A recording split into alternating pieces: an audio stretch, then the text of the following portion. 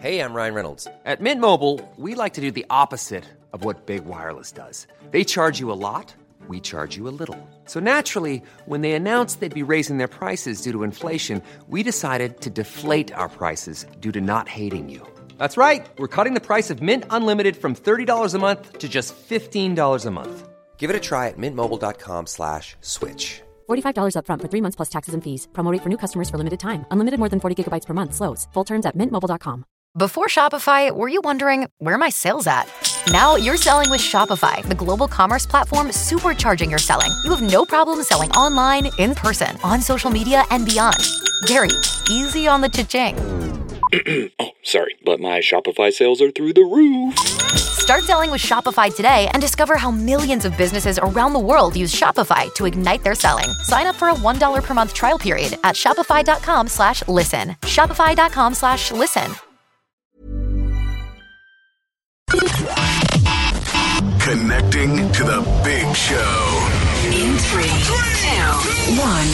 If everything that you're doing with your card, you will have no privacy whatsoever with your own cash. They can open the zip and they take the sandwich. It's just incredible. Like, people drink responsibly and people drink irresponsibly, and then we have trouble outside. Join the conversation. Call 0818 96 96 96. Text or WhatsApp 083 396 96 96. Email opinion@96fm.ie. This is the Opinion Line with PJ Coogan. Cork's 96 FM. Morning, Friday. You got that Friday feeling again. And crunchy and all of that.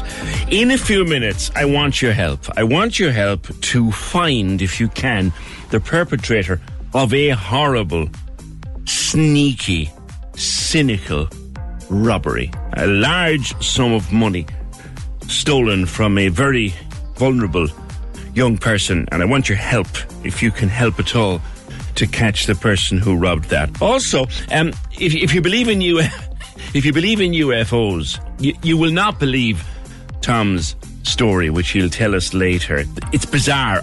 In all the years of covering UFOs at various times, I've never heard anything quite like this. Tom has a story to tell us later on this morning.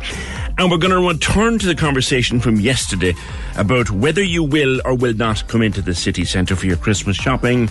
And if not, why not? That is all to come this Friday morning. But yesterday the story broke that, well, it was the worst kept secret really in broadcasting. Ryan Tubridy was joining Virgin Radio in the UK. That was in the newspapers last weekend, and indeed when Tubridy turned up on Chris Evans's show back in, was it September, we kind of figured, right, this is coming. What we didn't know was he'd also be doing a show here on 96 FM, and indeed in Limerick and in Q102 in Dublin and in LMFM, in fact all of the wireless stations in Ireland. So very, very big story. Ken Sweeney, showbiz editor for the Irish Sun, has been speaking to Tubbs about his new venture, and that interview is in the paper today.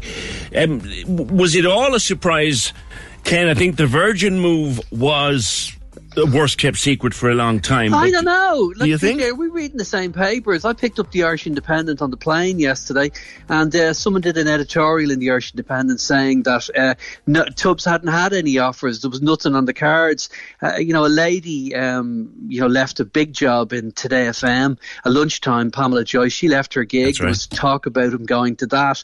So, there was talk about him going to loads of places. I mean, Classic Hits made him an offer. So, now there was, PJ, genuine surprise yesterday.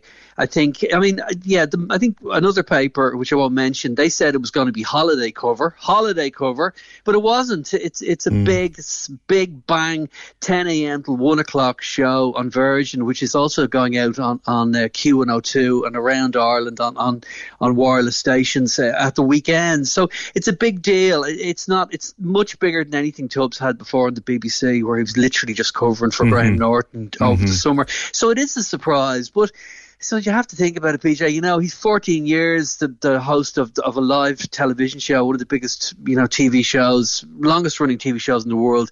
It's a live TV show, and he has got the chops, Tubbs, and boy, is he going for it. Well, when he came on the Chris Evans show a couple of weeks back or months back now, Chris Evans introduced him as the toy man from Ireland. I think they were building it up back then. That would be my view, but others might differ. He says that he told me yesterday that he went in September. He was having meetings in London, other meetings, not meetings with Virgin, and he went in to meet Chris Evans. And when he got off air, Chris Evans introduced him to someone in there. And they just liked the cut of his jib. They liked what he was saying. I suppose, as we know in media land, if you're getting offers and people are interested and you're over having meetings, that's the quickest way to get other people interested. Yeah. And I suppose what's interesting, we're the only paper. This first press interview yesterday, so even I was a bit scared meeting Tubbs. How gas is it, PJ? He goes over to London to start a new job, and the first person he meets is his first interview is the guy from the Irish Sun to chat to him. But he's saying to me, Ryan, that Virgin are very just interested in what he's going to do. They're going to let him, he calls it punk radio. It's a very comfortable, slot in that it's a comfortable station that you can try anything you want. And that was a key point in Graham Norton, famous Cork man, joining that station, Virgin. Graham broadcasts his show from Cork now quite frequently from one of our studios in C103. So, so isn't that brilliant? Very tight connection there, Yeah. So I think that it's going to be very interesting, and I think that we've had Tubbs in our life for so long, and on the Late Late Show, and we're not entirely losing him. He's going to be across Ireland and across England in these broadcasts, and I think it's a great thing. And listen, don't forget, people like Rick Wakeman do shows on stations, in Dublin. Different guest presenters come on and do stuff, so it's not unknown for people to do, for outside syndicated shows, to be into markets, into the Irish market. And I'm coming on your show this morning to talk about Ryan Tubridy. I'm sure there's a showbiz hack there somewhere in Cork waiting on the phone. It doesn't put him out of business. I think a bit of variety there is a good thing. We're not losing Tubbs. We'll have him on the radio, and by God, I'd say TV is probably next for him. Well, there's a thing. Will he do television in the UK? That's a question for down the road. But what did surprise people, Ken, yesterday, I think, was that it would be on Q102, which is one of our company stations in Dublin. That's the daily show. The weekend show then will be on the other regional stations. And that's the bigger story, I think, for the industry. Well, I think that's great. A lot of people are out of work. They won't have a chance maybe during the week. They'll get a chance. I mean, Graham Norton's show is on the weekend on Virgin in the UK. So it'll bring in a different audience, and it'll allow people to hear the thing. And listen, people have a connection with Ryan Tubridy, a special connection through COVID, through lockdown, through the Late Late Show, through the Toy Show, through all this fun, and we're still going to have that thing going on. And he's doing a 3-hour show. Now, listen, you're in radio, you know what it's like, a 3-hour show. Jesus, that would take a lot out of you. And he's going to do that 5 days a week in London. And he says to me yesterday on the 17th floor of Virgin Radio that he's not going to change it. He's not going to go diddly-eye or anything like that. He's going to just do what he's doing. And age 50, I mean, he's probably, Ryan Tubridy knows who he is. He knows what he's about. And he's going to make a good crack for it. And he said to me today in the Irish Sun, he hadn't thought about doing this. Literally, circumstances have pushed him in this direction. And listen, more power to him landing that deal. Fellas will say that, all the time. But I see the interview today. You've asked him, I laugh at that, he doesn't watch the Late Late now. No, but I mean, I'm at this a long time, and I would often ring Gay Byrne and ask him about Pat Kenny when Pat Kenny took over. And Gay would always tell me, I'm out on a Friday night, Ken, I just don't see it. I've spent so long working on the Late Late Show on Friday nights that I enjoy my Friday nights and I go out now. And strangely enough, Tubbs is saying the same thing. And there's an element there too that he just doesn't, he said to me, he doesn't want to be seen to be poking his nose over the wall saying Patrick Kilty should be doing this or Patrick Kilty should be doing that. He just wants to let the guy go for it. Now, he did. I said to him, well, hang on, they've made a lot of changes that needed changing. And he did speak up then and say, well, listen, I did want the duration of it shortened. We did try the 3-person panel that's opening the show now, and just didn't work for us. So he obviously, he wanted to get that in. But for the general part, as you point out, he is saying he's not watching the thing. But it's great. I mean, I like Patrick Kilty in it. I think genuinely, Ryan Tubridy is supportive of Patrick Kilty in that slot, and it moves on to the next person now. Kilty's got a 3-year contract. He's got the biggest test, next week coming up, the Late Toy Show, and if he can pull that off, he'll be away. People want to know, of course, Ken, the facts and figures. Any idea of the kind of money that Ryan will be trousering out of Virgin? Anyone know anything about that? Well, I don't think it's as bad. I don't think it's as bad as one of the papers. One of the papers was claiming it could be as low as like 70,000 or something like that. I don't think so. I don't think you put someone in charge of a 3-hour show on with the population of the UK, what is it, 32 million or something. You certainly don't put someone on the radio over there and pay them, like 70 grand. I think you're talking big money stakes. I was in Virgin yesterday, and it's a huge operation, a massive operation with a huge amount of people working for them. And I think that to put him on there and to take that on, a 3-hour show, national radio, 5 days a week in the UK, he's getting significant money, and they're all smiles. And I think it's a big deal. I think it's a big deal. Some people are saying in the papers this morning he might match some of the big radio salaries in RTE. Well, yeah. Listen, it's pie in the sky. There was a guy who wrote for one of the other papers who's now left the business, and he used to just make up figures for people and throw them into papers. And I think that it's always just speculation. I just love kind of firm information. He's doing well out of it. I mean, he's moving over there. There you go. He's moving lock, stock and barrel. He's going to buy a place over there. Is he selling his house in Dublin? Do we know? Is he? Well, I don't know. Well, I don't know that. I wouldn't go into those kind of details. He left a handy rent on it, like if he didn't. You know what I mean? Yeah, a taxi man dropped me back to my house not so long ago in Dublin, and as he dropped me off, he said, "How much did you pay for that?" And people can ask the maddest. I mean, I'm a journalist, but nothing to what people can ask you in taxis sometimes. Very true. We don't know really, but I'd say if we're going back to what we're talking about, the pay, if he's moving over there full time, I think that's that must be it is a permanent position, and also he must be getting a fair old wage. That's about as much as I know on that. Kevin Backhurst said during the week that the door is not closed to Ryan Tubridy returning to RTE in the future. I think he's closed that door, though, reading your interview today. He says to me, and I asked him this, and I quoted Kevin Backhurst to Ryan Tubridy yesterday in London.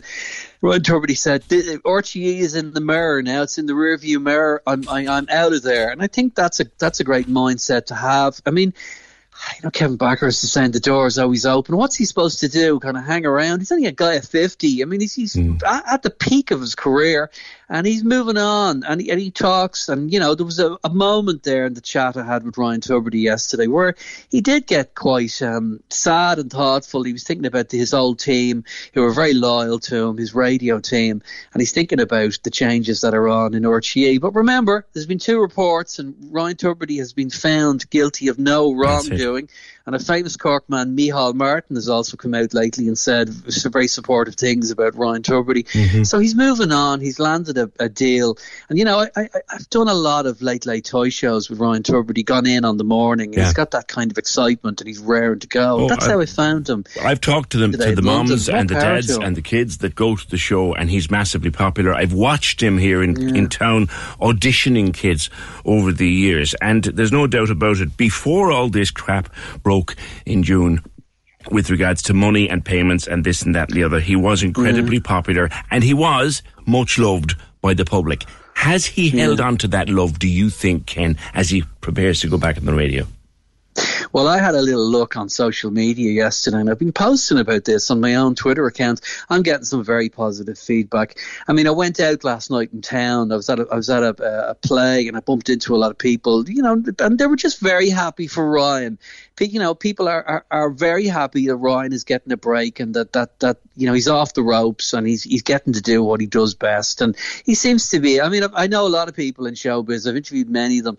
Ryan Tubridy seems like a very genuine guy to me. he sat down yesterday and he answered all my questions and went through it all and explained really why he hasn't been able to come out, and say what he had to say. But listen, it's all go now. He's looking into TV in the UK. He's moving to the UK. His kids are that little bit older, so he can go over there and make a go of it. And you know what? I think like Terry Wogan and Eamon Andrews and lots of these wonderful people, I think he'll be a good role model for a good representative of the Irish community. There's one that he reminds me of, Ken. There's one that he reminds me of, and it'll be a name that has kind of been forgotten, and I understand that because it was a few years ago. He has always reminded me of Henry Kelly, and Henry Kelly went on to big things. He did. I spoke to Henry Kelly only a couple of weeks ago on the phone. How's he doing? Yeah, I did. He's game for a laugh. He's now a more elderly gentleman, and he was great fun, great chat. Remember that television quiz show he used to do every day? Yeah, he was great. Yeah, what was it called now? I can't remember, but you had to bang a buzzer and all that. Yeah. I could see. It was brilliant. Yeah, he was great fun, and a great. Wonderful kind of intelligent, witty kind of man, and I think there'll be plenty. And skinny, you know what it is? They're both very skinny men, Henry Kelly and I'm remembering there was a waxworks done a couple of years ago of Ryan Tubridy, and I kind of ended up looking a bit more like Henry Kelly. So maybe they're morphing into the one thing. Maybe they are. Ken, good to talk to you. Ken Sweeney, showbiz editor with the Irish Sun, on the big broadcasting, big media story of the week, second big media story of the year, connecting with Ryan Tubridy. And look, he's moving to Virgin Radio. He will be on from 10 till 1, but he'll also be on 96 FM at the weekends. We don't know the details of that show or anything about it just yet, but he will be on Cork's 96 FM at the weekends in the new year. And I'm sure we'll find out a lot more about that as the weeks go by. Join the conversation. This is the Opinion Line. With Hidden Hearing, changing lives with the latest hearing health technology. They're all ears. Visit hiddenhearing.ie. Cork's 96 FM. We've just won a €500 toy shopping spree. Yay! Oh my God, they'll be absolutely hyper. Can you believe it? Thank you so much, Lorraine. Oh my God, my face is going to crack from laughing. You know Christmas. I love Christmas. Merry Christmas. The 10K toy giveaway. The 10K toy giveaway returns Monday, 8:15 a.m. Can't stop winning. I win every single day. On Cork's 96 FM. And I expect that at some point over the months to come, Mr. Tubridy will join me on this very show. We'll have a chat about what's going on with him. I think we will, for sure. 0818 96 96 96. Now, there are cynical crimes and there are cynical crimes. Some of them are just plain nasty. And Ger took to social media, Ger Price, you took to social media to tell this story of a very, very nasty incident, very cynical incident that happened to a young man called Lee. First of all, tell me about Lee. Morning, Ger. Good morning. Well, Lee is 19 years old. He's very vulnerable young adult. He's very trusting, he just wants to be one of the groups. He wants to be one of the boys. He actually goes around Mahon there with his speaker all the time, with the teenagers to be listening to his speaker. He loves music. Mm-hmm. He just loves music. Music is his life. So everybody knows him. Everybody. I mean, I'm after getting texts on my phone there from I don't know how many people are after private messaging me, and I don't even know them, but they all know Lee. I know. And a very, very vulnerable young man. He has his bit of independence, and it's very precious to him, but very vulnerable at the same time. And that's kind of how this happened, isn't it? Yes, it is. Yeah, it is. So he was in town last Friday the 10th. Mm-hmm. And he was talking to this guy outside Centra and Partick Street. Right. Because somebody texted me again and told me, a lady texted me, she said, I saw Lee talking to this guy, and it was between 12 and 12:30. So anyway, the guy was asking Lee to come home and get the bus with him. Now, Lee was asking him, how do you know me? Mm-hmm. And he said, I saw you one time there when you went swimming, but Lee didn't know the guy. Mm-hmm. So he got on the bus with him, and Lee's phone was recording, and I don't think the guy knew it. I'm not even sure whether Lee knew it. Nice. He was recording the voice. It wasn't a picture, it was a voice. And you could hear Lee asking him, could he get fireworks for him? And the guy said, yeah, if you give me €10, I'll get you 5. And Lee said, well, I have 20 here. And he said, well, if you give me 50, I'll give you 10. And you can sell 5 and keep 5 for yourself. Right. And Lee was trying to work it out, and he started counting to 10. I have it all on the video, on the voicemail. And anyway... So Lee thought he could buy fireworks off this chap, and your man... This guy said he was going to sort it out for him, yeah. He saw his moment, I suppose. Yeah. So then Lee, when he said to Lee, if you give me €50, I'll give you loads.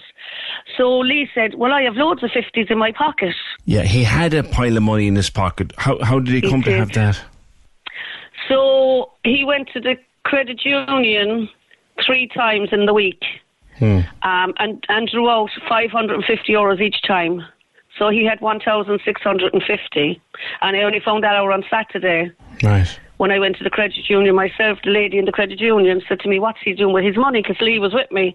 And I said, what do you mean? She said, he's been in here a few times this week, but we have to give it to him because he's 19. I wasn't after putting any block in the credit union for his money. So he was just going up, drawing it out, what, because he liked to carry it around, was it? He liked to carry his money, and he wanted to buy tickets. He loves music. He wanted to go to concerts, and he wanted to go to another one out in Tremor Road. It's a DJ next summer. So, like, he would have spent all his money now on the tickets. So he drew the money out. They gave it to him because he's an adult. He drew his money out. He's carrying his money around. He's spotted by this character on the bus, and what happened then? So Lee took out the money and gave him money for fireworks. Mm-hmm. So he put the rest back into his pocket, and the guy saw that Lee's phone was on, and he said, oh, turn off your phone. He said to him, my girlfriend is going to sort out the fireworks. And he went down the stairs and he was shouting to Lee, come off the bus in Ballintemple. He got to Ballintemple. Mm-hmm. I think the guy probably wanted Lee off the bus though before he realised his money was gone. Before he got off the bus, actually, he said to Lee, you have a lovely coat, can I try it on?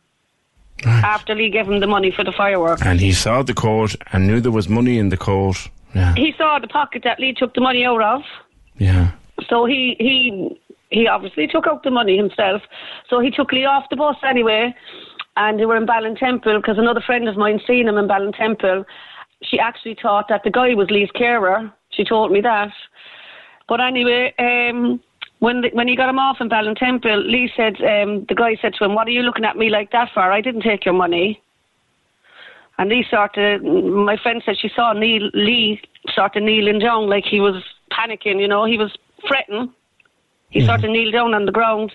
And then the guy said to Lee, we can't stay here. My girlfriend has said that the guards are around, so we have to go back into town. Hang on a sec. At what point, Jared, did Lee realise his money was gone? When he got off the bus. Okay. Oh, he put his hand in his pocket and... Yeah, he felt his coat because the guy was after giving him back his coat on the bus. I see. And he realised it was gone. I see. So the guy then said to him, what are you looking at me like that for? I didn't take your money. And he wasn't even after saying anything about the money at this stage. He was just feeling for it. So he took him back into town. And when he got back into town, your man liked it. He was gone. And I didn't know about this until Saturday. How did he persuade him to go back into town? For the fireworks. He promised him fireworks. God. He promised him fireworks. He said his girlfriend was going to meet him in town with the fireworks. He brought him back in, and then your man just went away and let him there. How did they go back in? Another bus, was it? Another bus from Ballintemple. Yeah. And your man made off with the money. And your man made off with the money. And you found out when? I found out on Saturday. I was coming out of the credit union on Saturday myself. Mm-hmm. And I saw Lee at the other side of the road, and I said to him, where were you? And he said, I went to the bank, but it's closed. And I said, I know, love, because it's Saturday. The bank don't open on Saturday. And he had a party to go to on Saturday night with his buddies. And I said, come on, look, we'll go to the credit union and I'll take out 50 for you. Mm-hmm. So I went into the credit union, and the lady said to me, what's he doing with his money? And I said to her, what do you mean? She said, he's been up here a few times during the week taking out money, and we have to give it to him because he's 19. And I goes, okay, let me see what he's after taking out. And she gave me the statement, and I realised 3 days he was after taking out €1,650, but he had it all together. He was after paying €60 to get his screen fixed on his phone out of that money, and he also bought something for €25, but that was it. That was it. So your man got the rest. Yeah. Opportunistic crime. Yeah. Yeah, and I just feel so sorry for him, you know? Like, I didn't even find out until Sunday that the guy had tried on his coat. You see, Lee has very limited vocabulary, you know, when he's telling stories. You'll only get a little bit here and a little bit there, and then on Sunday... And the more stressed he gets, the more he forgets. Yes. He suffers from anxiety as well, you see. Yeah. So he sweats, his hand will be sweating, God love him. And he gets overwhelmed. He'll be shaking. Yes, he gets overwhelmed. But he just came out with Sunday, he said, the guy asked me, he said, I had a lovely coat and he wanted to try it on. And I was, oh my God, there's your money. There's your money. There's your money gone. So yeah, I did get onto Capwell to see if I could see the CCTV, to see who the guy was, if I'd known him. And they said the guards will have to do that. Mm-hmm. So it needs to be reported to the guards. Yeah, he has a half day, and I'll be taking him to Anglesey Street straight after school. Okay. So yeah, there's poor Oli now. God love him. Have we any description of this individual? Were you able to piece that together?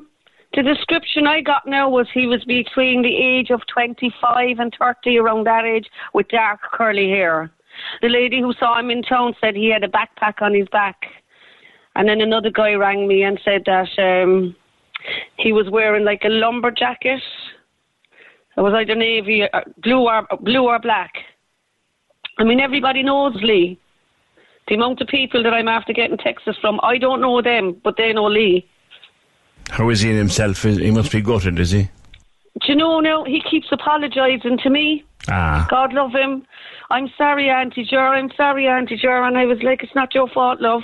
It's not your fault, but you're very trusting. You know, it's very hard to explain. He loves money. He loves his money. I know. He likes to carry it, you know. I know. But sure, look, he's just innocent out. He's like a little boy. He's just an innocent little boy. A man-child, really. Yes, he is. And he's always targeted by people. You know, it's not the first time his money has been taken, but this is a lot. It's a lot of money. This is a lot of money. This is why I'm sort of putting it out there now. I know. Ger, you know, the bus drivers are brilliant, and Bus Éireann have cameras everywhere, and that Centra will have cameras. Somebody will spot this individual. Yes, and there's cameras in Ballintemple. I must go to them to see, but they'll probably only give it to the guards, but I will be going there as well tomorrow. Need to make a report to the guards and get them onto it, because this is a lot of money from a very vulnerable young man. I'm the father, as you know, of a vulnerable young man myself, and I think it breaks your heart, doesn't it? If someone did this to my boy, I'd do time for them. Yeah, I feel like that myself. That's why I'm so angry. I'm just so angry that somebody could treat somebody like this. You know, he needs to be minded from people like him. He does. They need to be protected. We need to protect our vulnerable. I know. Ger, I'll wish you a good day, and I hope it all works out. Okay, thank you. Thanks so much, PJ. Take care now. You're more than welcome. Bye-bye. Bye-bye now. Cheers, Ger, and give my best to Lee. Ah, God, I mean, what a horrible crime. Dirty gouger, as my father would have called him years ago, a dirty gouger, to take money like that from a young fella, just because he saw his opportunity. Kate says, I'm sick listening to this. It's the lowest of the low to steal from someone that vulnerable. I hope they pick him up on CCTV. With a bit of luck, they will. Kate. Thank you, Michael. Michael Lee was on. The Henry Kelly show was called Going for Gold. I seem to... Yes, Going for Gold. It was fun. You'll find it on YouTube, actually, if you go looking for it. Just look, Henry Kelly Going for Gold. It was a funny... It was a fun quiz, very fast quiz. And you'll see what I mean when I tell you. And Ken Sweeney's saying the same. There's a certain similarity between young Mr. Tubridy and Henry Kelly. 0818 96 96 96. Now, Christmas jumper time is with us again. And some of them are out already. And some of them look fairly cheesy. And who cares? Because nobody wants their child to grow up to be homeless at Christmas, which is why we're getting together once again with Cork Simon to make sure to do our best for the homeless people of Cork. Nobody wants their child to be homeless at Christmas, but it happens. And unfortunately, it will happen this year too.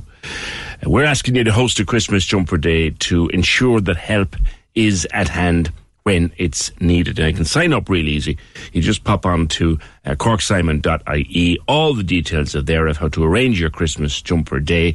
You can do it anywhere, anytime. You can even do it online. And when you do, you'll be partnering up with us at Cork's 96 FM to raise vital funds for Cork Simon this Christmas. Join the conversation. This is the Opinion Line. With Hidden Hearing, focused solely on your hearing health for over 35 years. They're all ears. Visit hiddenhearing.ie. Cork's 96 FM. Check this out. Simon Murdoch and the best music mix. Weekdays from midday on Cork's 96 FM. Let's have some fun. Every day, your afternoon soundtrack, I've got it covered, although it's still a bit early for the Christmas tunes. It's too early. Scream it again. It's too early. One more time, Alison. It's too early. You don't want to hear Fairy Tale of New York then, no? It's a bit early for a time.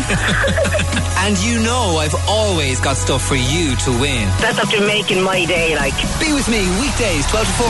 Simon Murdoch.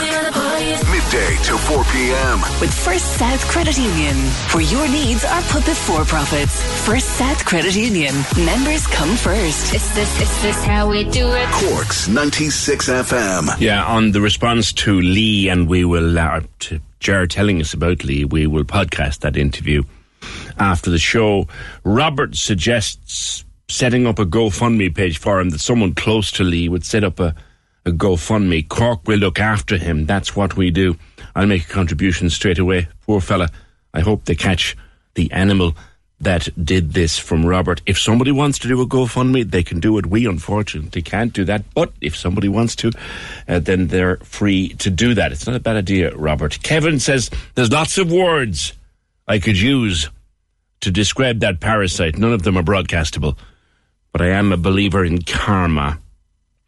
And James is listening in Germany. Hi, James. Is there CCTV on the bus? The buses in Cork have CCTV on them. And I have no doubt that it will pick something up if they can find the exact time and the exact bus and all of that. But as Ger was saying, it's only the guards can get access to that. So she has to make a full gather report, which I believe is happening today. And we will keep up with that. We'll keep up with that story and see is there any progress on Lee and his money. Can they limit his credit union account to €50 a week, asks somebody else. The problem is Lee is an adult and he's entitled to go in and get his money out of the credit union. There's no limit on what he can do other than the credit union's own limits. There must be ways and means if he's vulnerable. Well, there you get into a whole discussion about vulnerable adults having access to their own money and their own things. And it's a very good, kind thought to have. But it gets you into a whole area of discussion that, trust me, is way more complicated than it sounds. And take this from a position of someone who understands that. But thank you. 0818 96 96 96. Now, the Christmas lights, as I drove in this morning, the Christmas lights were coming on. But there will unfortunately be no event. And we're saying all week, and I stand over it, and I will hopefully speak with the Lord Mayor shortly. I stand over it. It is not good enough that there is no event. But the Lord Mayor wants to stress to us that Christmas is still happening in Cork, and there will be lights and there will be lovely things to see. And we'll talk about that too. But first, if you see the great Willie Walsh on your travels around Carrigaline today, would you congratulate him? Willie is part of the furniture at Carrigaline, and particularly at Carrigaline United, football club, but he is a proud Ballypheham man, of course, but has lived in Carrigaline for years. He was bestowed with the Sergeant Ben Flahav Memorial Award in recognition of outstanding contribution to youth services. He got the award at the Garda Youth Awards on Wednesday. Willie is a man, I haven't seen Willie in a long time now, but if you're in Carrigaline and you live in Carrigaline, you've ever lived in Carrigaline, you'll know Willie Walsh. He's part of the furniture down there, and congratulations to him on that award. 0818 96 96 96. Did you see this trend? I'll come back to it because it's funny. This trend called embracing the soft life. There's millions of TikToks about this, and millions of people think that's a wonderful idea. Embracing the soft life. Sounds to me like you just give up everything and wander around aimlessly. But I'll come back to it. Now, Lord Mayor Kieran McCarthy, good morning and welcome on the opinion line. Good to have you with us. Yeah, hi PJ, how are you doing? Good morning to you. Good. As I drove in this morning, Kieran, the lights were on, they were being tested, they were flashing on and off, the lads were there, the electricians were making sure that everything will work and be beautiful, and I'm sure it will. But all week, people have been complaining that there is no event. Yeah, and I've been listening to that PJ, and I hear what the people are saying, and I suppose it's been well documented now in terms of funding and crowd control. But I do think we need to move beyond that. I think one of the things I've discovered now is that there's so much negativity out there, and for the next few weeks we're trying to do a lot more positivity with the new winter light experiences and so on. So I think we need to move on. We're not going to have bring together, we say, thousands of people this year. It was reviewed. There were crowd control concerns, but we're not going to be able to work through that like in the next week or two. I mean, we are where we are. Okay. Let's deal with what we have, though, then, rather than what we haven't, for now anyway. We'll have Christmas lights on Patrick Street. We'll have fantastic-looking Christmas trees. Mm-hmm. But tell me about Solace. Yeah, so Bishop Lucy Park is going through going to start a revamp in the next few weeks and months. So we don't have Bishop Lucy Park. We had Glow in Bishop Lucy Park, so we had to reinvent kind of a new experience. So Solace is going to be on Emmett Place. I think lots of people actually have passed and walked through the city and kind of seen some of these new kind of winter lights experience kind of going up, and it's going to be formally launched this evening with a small ceremony. And then we'll have the Ferris wheel on the Grand Parade, we'll have the markets back, and then we have, as you noted as well, there's going to be loads of Christmas trees around the city. So there is a Christmas experience, and Cork is open for Christmas. Mm-hmm. The markets, when will they be on?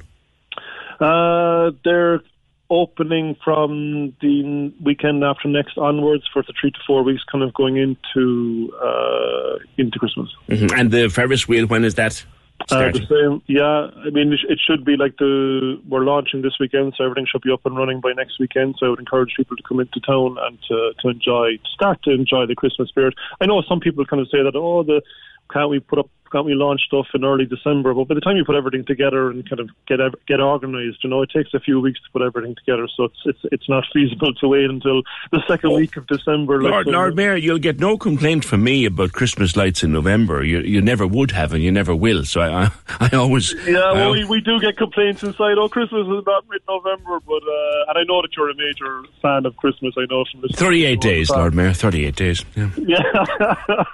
I think you kind of count down the days from January and February onwards. Right? You're not wrong.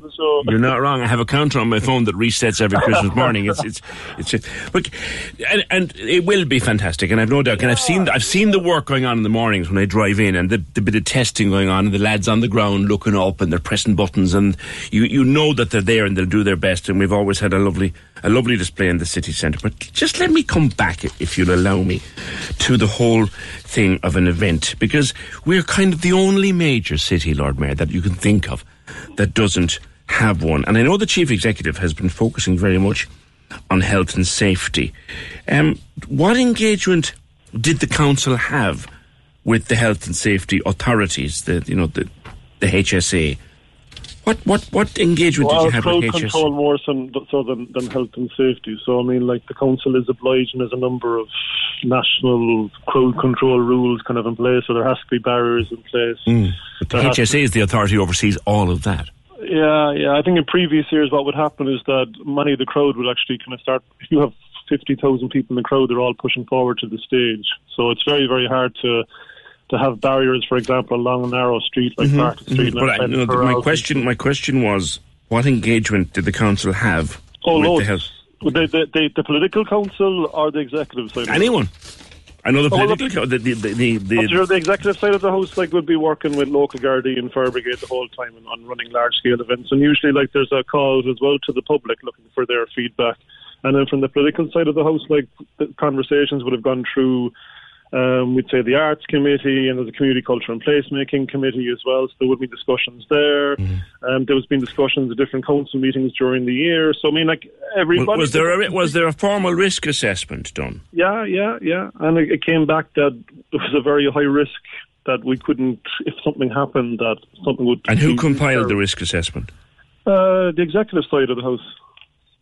Could we see it? Would you be prepared by all means, right into the executive and ask him? Sure. Well, our elected members, of which I know you're the Lord Mayor, but you are one. Could we see this risk assessment that says it's not safe? Because a lot of people are very angry. People are calling us here saying, nah, safety me ass. It's just a way of saving some money. There's a money element to it as well. But in terms of your question, can you see a risk assessment? I'm sure that your producers there can write into my office and we can see what we can do. I think there's freedom of information requests as well, that people can go down those roads. But what I don't like, PJ, is that it seems the city is all we're shooting ourselves in the foot. When you look at the media coverage, it seems like, Cork is closed for Christmas. Well, hold on a while now. Let's just pick up on that for a second. No one ever said Cork is closed for Christmas, and I'll be the last one who's ever going to say that anywhere. So let's get that.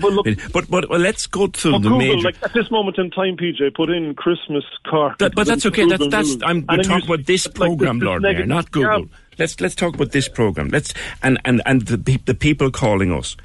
And let's go through a list of places. Dublin, Galway, Limerick, London, Edinburgh, Paris, Rome.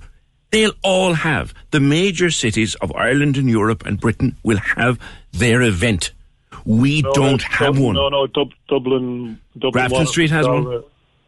Well, we were told that they weren't, so Grafton Street, that might be a specific street. But that's where they do it. But they have an event, Lord Mayor. We don't. Yeah, but we've already gone through down this road that we couldn't because of crowd control. You see, I'm not putting a Corkonian. Look, I'm a fair enough person, and I usually go into the detail and minute detail. Anything that comes up in the council chamber, the first going to go, why can't we do this?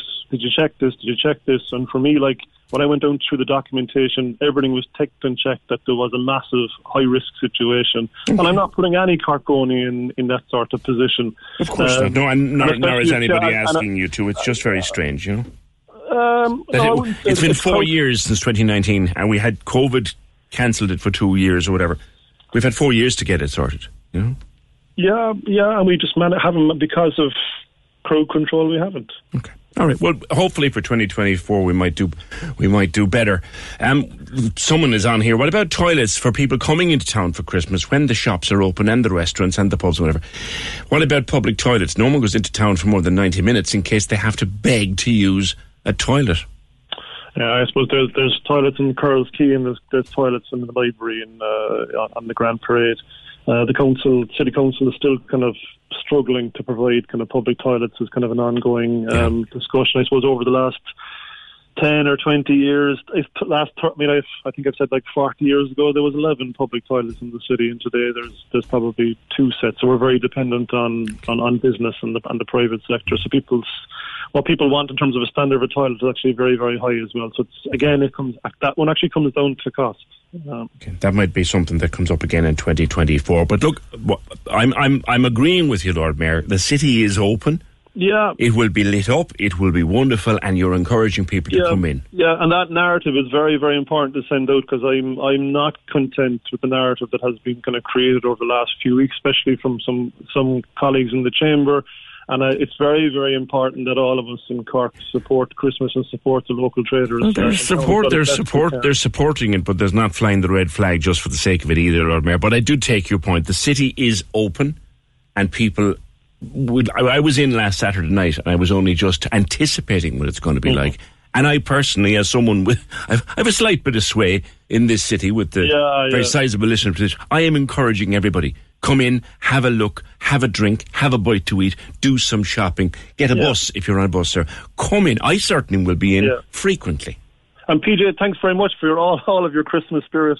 As I say, even in springtime, you seem to have Christmas spirit at times as well. You know, I keep mince pies until January, and that's... clearly, Lord Mayor, thank you very much for being with us. Lord Mayor of Cork, Councillor Kieran McCarthy. We will ask for a copy of that risk assessment and the written reasons why we couldn't have an event. It is an executive function, so maybe pushing the Lord Mayor isn't as fair as it mightn't be the fairest thing to be pushing the Lord Mayor because it's an executive function. But let's find out. Let's get that risk assessment, which is legally required under legislation. Let's ask for that. Just to have a copy. There's a major Garda raid taking place. We're told that it's in Glenfields Park, Ballyvalan. 5 units of the armed response, I know whatever name they go by these days, but armed response, that's what everyone calls it. They've arrived with tools, machine tools.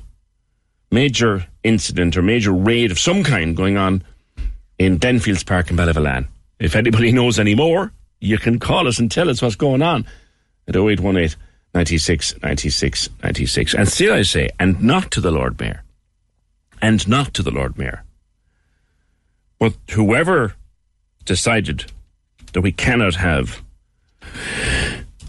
a lights event and didn't push for it, not good enough. Join the conversation. This is the Opinion Line. With Hidden Hearing, changing lives with the latest hearing health technology. They're all ears. Visit hiddenhearing.ie. Cork's 96 FM. The lines are live. Hello. Join the conversation. Call 0818 96 96 96. Text or WhatsApp 083 396 96 96. Email opinion@96fm.ie. This is the Opinion Line with PJ Coogan. Cork's 96 FM. Certainly seems from my conversation with the Lord Mayor, which of course we will podcast later in the day, that the executive side of council is what decided that there wasn't going to be a Christmas lights event. In fact, the councillors that contact us here regularly would all seem to have been in agreement that there should have been something. That the Lord Mayor wants us to come into town, wants us to support the businesses, wants us to enjoy the lights, and we will. We will do all those things. Absolutely we will, for the 38 days that are left between now and Christmas. We will enjoy our wonderful city at its brightest and at its best, and it will be fantastic. I have no doubt about that. But I still stand over what I say. It's not good enough that we weren't able to have an event. Dublin had one last night. I propose maybe we could do it through the office here, or maybe some councillor would take this up on our behalf, or maybe raise it at council. Can we see this risk assessment? Can we have the CEO release the risk assessment? That's a legal requirement under the 2005 safety legislation, Safety, Health and Welfare at Work Act. There should be a risk assessment. If you want me to quote the section, I can. We want to see that written assessment. We want to see what actually was recommended. The law says that the council must do all as is practical. So far as is reasonably practical, the council must do all in its power to achieve a safe environment. I'd like to see that risk assessment, and I would have it read then. I can have it read then by somebody who is highly qualified in these things.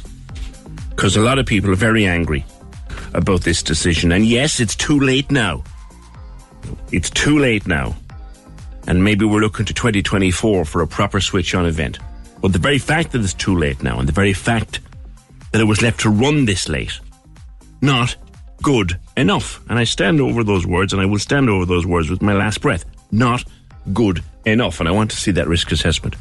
So if any councillor is listening who's willing to help me get that, and I know that Fergal, you can ask Fergal to put together an email to the Chief Executive Office to see, can we get that risk assessment document released to us? It's a public document. It's a public document. 0818 96 96 96. We have a voice note in on the very same thing. Lads, this one is a joke. I'm sorry, no, but crowd control. God almighty. And then he's a cheek to say the cost of public toilets. That's an absolute disgrace. Yet he's no problem charging the rates for all the companies that are in town and expects them then to provide public toilets for people. Absolute disgraceful, man. Frank, I've always also said that every major city that I can think of has an event. Belfast has one, I think, this weekend. Dublin had one last night, and you were watching it on the telly. Good morning. Morning, Peter. How are you? Good enough. Is it's what we're being told good enough? It's an absolute and utter disgrace, PJ. And I mean, it's about time. I mean, listening to Kieran McCarthy now, it's like having a game and pass the buck. I mean, why are councillors elected? At this stage, I'd nearly give up. They have absolutely zero power. Why not go in and put down a motion and no confidence in Anne Doherty? I think he made the point, and he was very clear in making the point. This is a decision that was made on the other side of the house. That seems very much to be the case. Yeah, again, we passed the buck. Yeah. That's what, I mean, okay, you said it's too late, PJ, for this year. You know something? It's not. Why doesn't everybody, you have quite a good listenership now, get into Emmett Place at 6 o'clock tonight with your kids? They are going to be turning them on, like. You know, just get in there. I mean, is this... Well, there's no safety provision there for that, Frank, so I couldn't be endorsing it. You know what I mean? I know you couldn't endorse it, but I certainly could. But I mean, is it going to be invited guests tonight, so with their own children?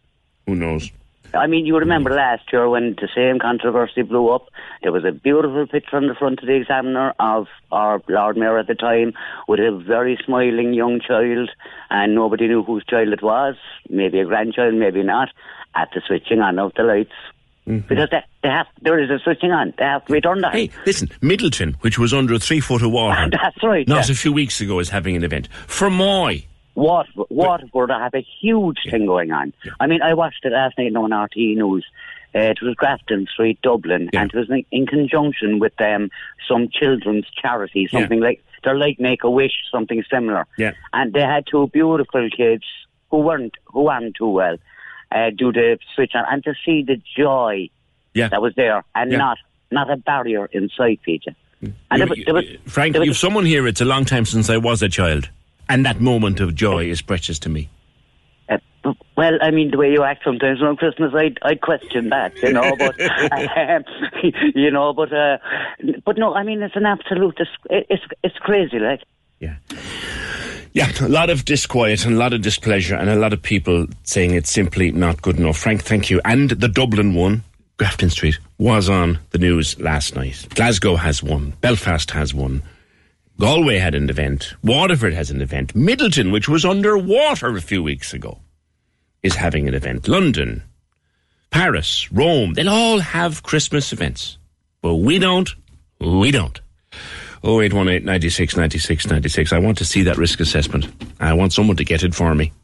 0818 96 96 96. Now, let us go back to town, as in return to the discussion of yesterday, when I spoke to Carol from Best Buds in the Winthrop Arcade, speaking to me as a retailer in the city and the kind of things that they were dealing with. And Carol wants a forum to be set up in the new year that retailers in the city can actually have a say in. And in fact, I had an email after the show from Councillor Mick Finn, who's going to bring a motion to council, I think, to call for the setting up of such a forum to take place in the City Hall. And that's progress, even in 24 hours. But let's go back to what Carol was saying about the city centre and the things that bother the retailers. I think the one complaint that I have heard more than ever before in the last probably 4 or 5 months is just the expense of the parking. It has gone up so much. Accessibility is, like somebody would say, yeah, I want to buy that chair, but when do I get in? How do I get in? When are the streets closed? I can't come up the street in the morning, can't come down the street in the morning. I think we need to reverse things a little bit. I was driving into town. I live in Crosshaven. I was driving in last Sunday and I saw the ramps up to Mahon Point were bumper to bumper. Yeah. And I said, why are people queuing to go in there and they're not queuing to go into my shop and my other fellow retailers? And it's because I said to my sister, why is that happening? She said, it's accessibility and it's free parking. Yeah. And if that's part of what's stopping people to come to town, the council must consider, for their benefit as well, because there's rates, there's we pay our government taxes in PRSI, employers PRSI, taxes, all of those. There's a huge contribution to the economy from retail. You suggest a couple of questions, 2 questions. One, what stops you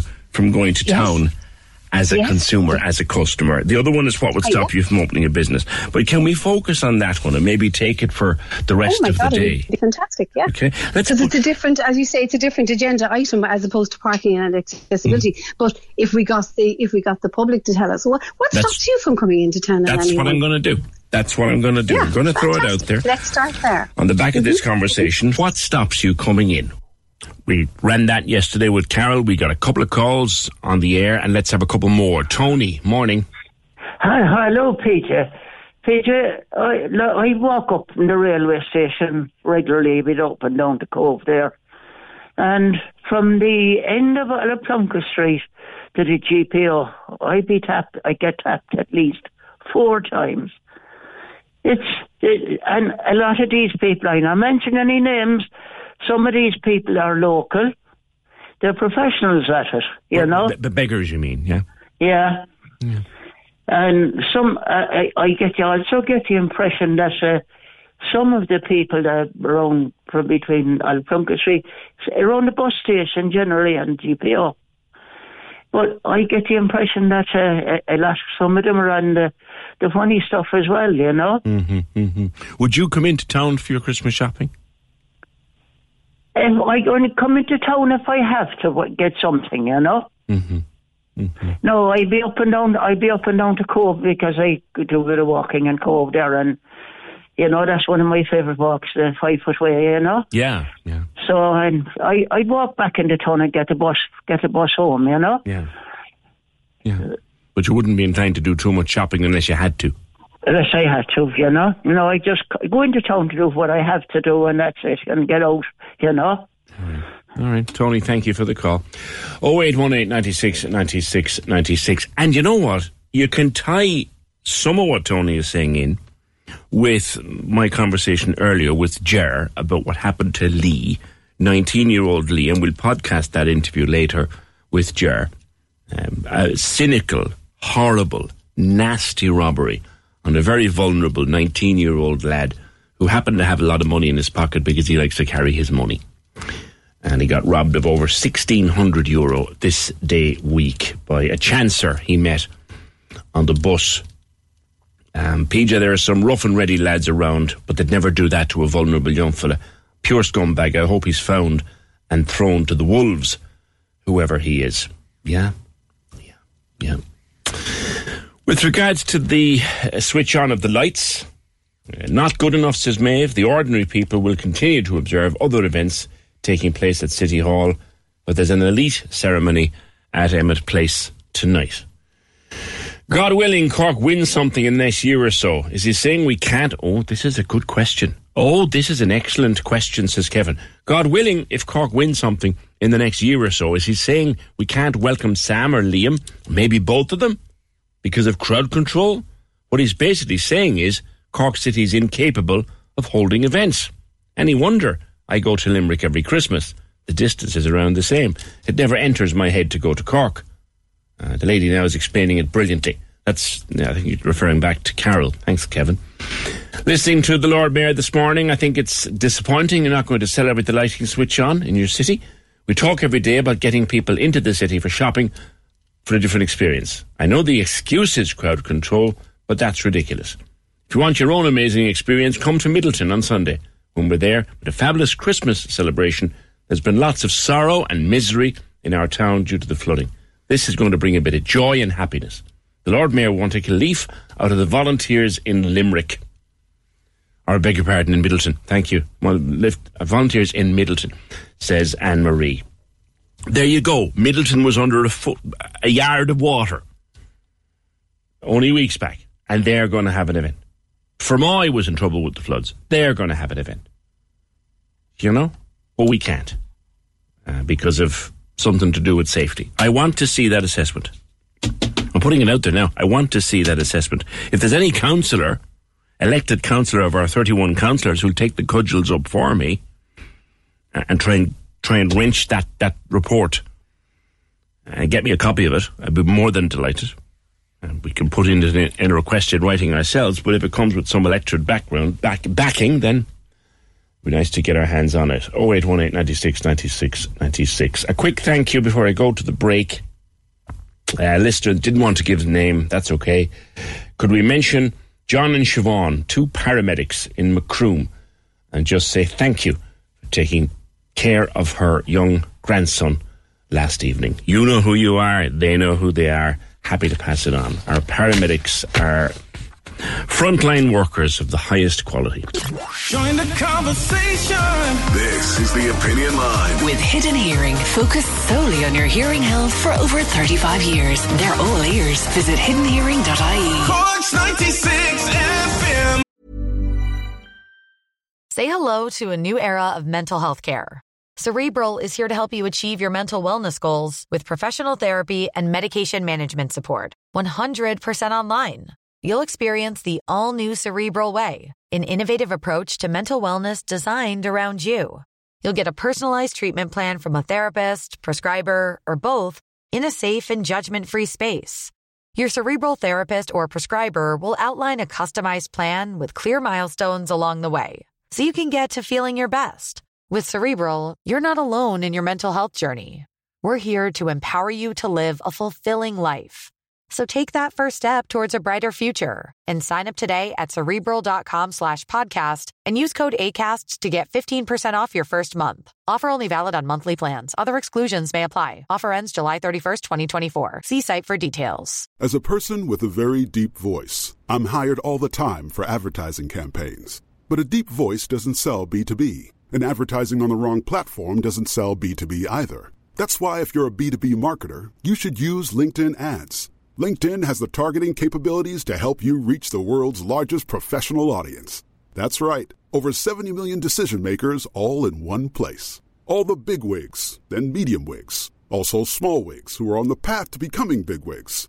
Okay, that's enough about wigs. LinkedIn ads allows you to focus on getting your B2B message to the right people. So, does that mean you should use ads on LinkedIn instead of hiring me, the man with the deepest voice in the world? Yes. Yes, it does. Get started today and see why LinkedIn is the place to be to be. We'll even give you a $100 credit on your next campaign. Go to linkedin.com/results to claim your credit. That's linkedin.com/results. Terms and conditions apply. I mentioned this, they said I'd come back to it. It's interesting. There are billions of views on TikTok at the moment for a hashtag, soft life. And another one, soft living. There's nearly 28 million views. What is it? Well, there's a story in UK Style magazine about a woman called Eve Bokar. She's 25. She's quit her job and is embracing the soft life. She says, I don't need the competitiveness of the job market to be happy. I want a relationship and I want a house. They'll happen at some point. I'm on my own timeline. I'm just like myself and I like where I am right now. And I'm living a soft life. She lives with her dad. She works in an administrative role. She says, be kind and compassionate to yourself. It'll all work out. You are good enough. Soft living. 1 billion views of this on TikTok. It involves just not engaging with the rat race, is what you might call it. It says you need to be mindful. This is a psychiatrist. A psychologist, rather, called Dr. Becky Spellman, is an expert in these things. And she said, mindfulness, a simple schedule, just to do what you can do. Do what's important.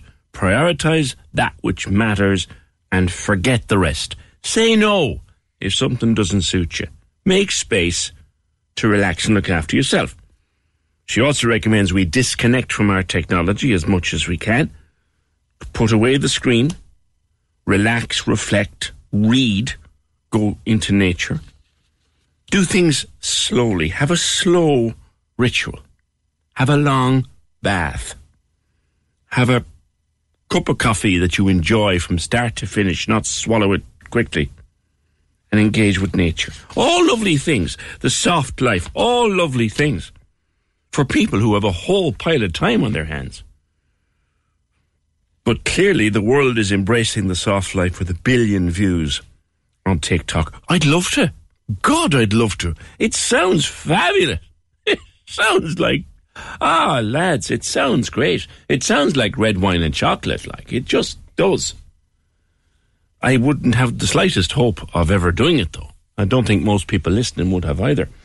0818 96 96 96. Now, Megan, I read your story in the Examiner. Niamh Griffin had a story, the health correspondent there. Since that appeared, the problem has been sorted, which I'm happy to hear. It's about your daughter trying to get to see a GP. Tell me about her. Good morning. Good morning. She's 14, so she had a GP, and it was a family friend who was a GP. He's since retired and sold his practice, but my daughter hasn't needed to see a GP, thankfully. She's not a sick child. I'm not one to just run to the doctor for something either, so I'd kind of just get over-the-counter stuff, and obviously then if it gets worse, I will go to the doctor. But anytime she had been sick and needed to see a doctor, it always happened to be after hours, so it was always South Dock. So she actually hasn't been seen by them since 2010. Then recently she had a knee injury and I needed to get an MRI, and you have to get a referral from your doctor. So rang the surgery, just looking to make an appointment, and they said, oh, she's not on a register. And I said, but I never asked for her to be taken off the register. Because you see, we were all in that surgery, and then we moved house, so I wanted a surgery near where I was living because I was pregnant. So I moved out of the surgery, but I left her in the old surgery, say. Oh, so you have a new doctor in Glanmire? I have a new doctor in Glanmire, yeah. But she was still with the other surgery? Yeah, well, as I thought. Yeah, so when she needed the MRI then, you rang them? That's right, I rang her own surgery. They said, oh, she's actually been taken off our list. And I said, but why? I never asked for that. And they said, oh, they were in their rights to do it. They haven't seen her since 2010, so they just took her off. And I was kind of in shock, and I was like, I didn't know how to answer that. So I said, oh, okay, fine. And then I rang the HSE and I rang Citizens Advice. Citizens Advice said they're well within their rights to do it. And the HSE, they told me basically if she had a medical card, they wouldn't be allowed to take her off their register. But because she's a private patient, they can do that. So because she hadn't been seen for so long, and the doctor has retired, they took her off the books, and she was left without a practice to call her own, as it were. She needed an MRI. She didn't have a doctor to sign her off for one. Yeah, exactly. Yeah, I had to go to Dr. 365, which they are fantastic. I have had to go there once or twice with my younger kids as well, because it would have been a Saturday in South Dock. You know, they're so busy as well, and they couldn't see us. So we went out to Dr. 365, and they were able to give me a referral letter, and to be honest, they're actually cheaper than a GP as well. I think it was 40 or 45 or something to see them, whereas if I went to a GP it would have been €60. No, that's fine, I have no problem paying it, but I just needed the GP for her. But they wouldn't, and the practice that I'm with, although they are fantastic, I must admit who I'm with, they are very, very good, but they wouldn't take her on. 4 times I rang, 4 different occasions, and said, look, are you still not taking patients? They said, no, we're not, sorry. And it was just, that was it, they weren't taking them. You know, and I know I'm not the only one in this position. There's loads in this position, and it's desperate. Like, you know, where you're living, in the country you're living in, you should have a GP, simple as, whether you're private or medical card. And that's another thing that kind of, you know, it was, if she had a medical card, they could get her on any list. So it's like, because myself, my husband works full-time, I'm self-employed, we're not entitled to a medical card, but it's like you're being discriminated for because you work. Yeah. We're told all the time, and I've had doctors on the programme regularly who say there's such a shortage of GPs in the system now that most doctors' books are full. Yeah, it's a disgrace really, because like they're building all these houses everywhere. I know where I'm living, only around the corner, they're supposed to be building another 400 or 500 houses, which is fabulous because people need houses and people want to buy or, you know, get corporation house or whatever. So it is great, but they're not thinking of build all those houses. And like the practices that are around here that I have rang, because I rang everyone around my area, they're not taking on. You tried 3 or 4 practices, didn't you, to get her in? I've tried loads. I've tried Blackpool. I've tried the place I was in Glanmire. I know the places in Glanmire. I've tried Mayfield.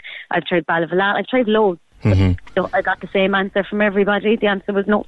Yeah. Now, the good news is you got a call from your own doctor's practice to say they'll take her on. Big relief there. Yeah, geez, definitely. It's brilliant. I'm delighted that she's gotten somewhere now. If needed, that at least I know I can go somewhere, because, as I said, it was a case of I'd have to tell her, wait till 6 o'clock now to be sick, because we can't go anywhere until South Dock opens. That's where I was at with her, like. And the problem with South Dock is, and again, look, teenagers, teenage boys and teenage girls, but I think especially girls, if they want to see a doctor, they want to see the same doctor. But South Dock, you don't know who you get until you arrive. That's it. South Dock, it's a different doctor every time. Dr. 365, although they're fantastic as well, it's a different doctor every time. But like even with South Dock, if you say, for argument's sake, it's 6:30 and I have to ring them, like, because they are so busy as well, because I'm not taking away from doctors and South Dock and that they're all busy. But you could ring at 6:30, they might ring you back till 10 o'clock. What good is that then? Or even after that, and then chemists are closed and you can't get the prescription that she needs until the next day, and that's going into another 24 hours, so it's just, it was a disaster, and it's an absolute disgrace, like that, that it's so hard to get a doctor. That's actually a good point that you make, like that even if you ring South Dock at 6 or 6:30, you mightn't be seen until 9 or 10 in the evening, and then the pharmacies are closed, and then she can't get the antibiotic or what she needs until the following day. And that has happened just before. Has it? She came home from school and sore throat and stuff, and I was saying, I'll give you, the soothers or whatever. And then by kind of 7, and she was getting really sore, so I said, I'll ring South Dock. So in the end, I knew it was tonsillitis that she had, but they didn't ring us back till like that. It was like 10, 10:30 or something, and the chemists were closed then. And again, obviously, I'm not the only person that would have happened to, but that's unfortunately, because they are so busy as well, that is happening. People are sick, they need to be seen, simple as. And if you don't have a GP, like, what do you do then? Go to the hospital. But sure, like, when it's only for something like small, like tonsillitis or something like that, you're not going to rave up an A&E. Can you give me a prescription there for tonsillitis? You know what I mean? But look, as I say, it was Mandy Hagerty that I got onto. She got onto Thomas Gould, and his secretary got onto the HSC, and then in turn got onto the Irish Examiner. And it was the Examiner that my own GP, they said that they saw the story in the Examiner. And so, thank God, they have taken her on. Publicity helps. 100%, yeah. Well, I hope it's a doctor that your daughter won't need very often, but at least she has one. Fingers crossed, and I will say, I thank God, I'm lucky, touch wood, she is a healthy child and she doesn't be sick very often, thank God. So hopefully she won't need it too often, but at least she'll have somebody now. Megan, have a good day. And you too. Thanks very much. You're welcome. That's very glad to see that was sorted out. But it shouldn't take someone going to the media, be it the paper or the radio, to get into a GP's practice. And look, I understand that they're all busy, and I understand that we have a huge shortage of GPs, massive shortage. At least she's been sorted out now. But the whole idea that you have to wait until after 6 o'clock to be sick, because then you'll get to go to South Dock. And remember the other thing that came up during the year? Now, the explanation I got for this was that Dr. 365 doesn't have a medical card number, as in it isn't a medical card practice. But it was just a little surprise that I had to take my young lad, to Dr. 365 there in the summertime. Before we went on holidays, he had an ear infection. We saw the doctor. She wrote a prescription, paid cash. Now, because of his disability, my boy has a medical card. So I went to the chemist and put in the prescription and put up the medical card on the counter, and the pharmacist said to me, actually, we can't do medical card for Dr. 365. Fine, look, whatever it was, I paid it. Wasn't particularly expensive. But I said, since when? She said, no, we can't ever. We can't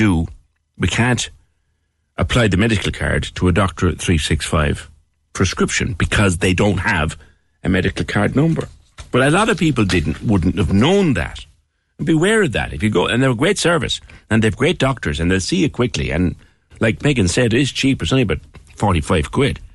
But beware of that. If you are a medical card patient and you go to Dr. 365, it's not covered by the medical card, but neither is your prescription.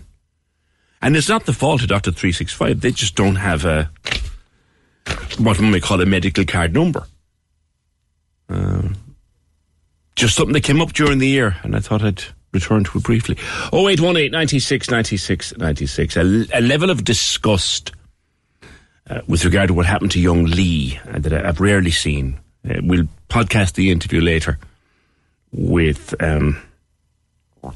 his auntie, but robbed of over €1,600 by an opportunist scut that he met in Patrick Street and got on the bus. And this character recognised he was carrying quite an amount of money and proceeded to rob him of it. Opportunist, mean, nasty, low-life stuff. We will be waiting until at least 2024 for an official switch on of the Christmas lights, talking to the Lord Mayor earlier on. And we are going to pursue to see can we get that risk assessment and see how the council was told not to have an event, because that's what they want us to believe, that they were told not to have one. They were told it wasn't safe. The risk assessment said it wasn't safe. I would like to see that written down. Thank you very much.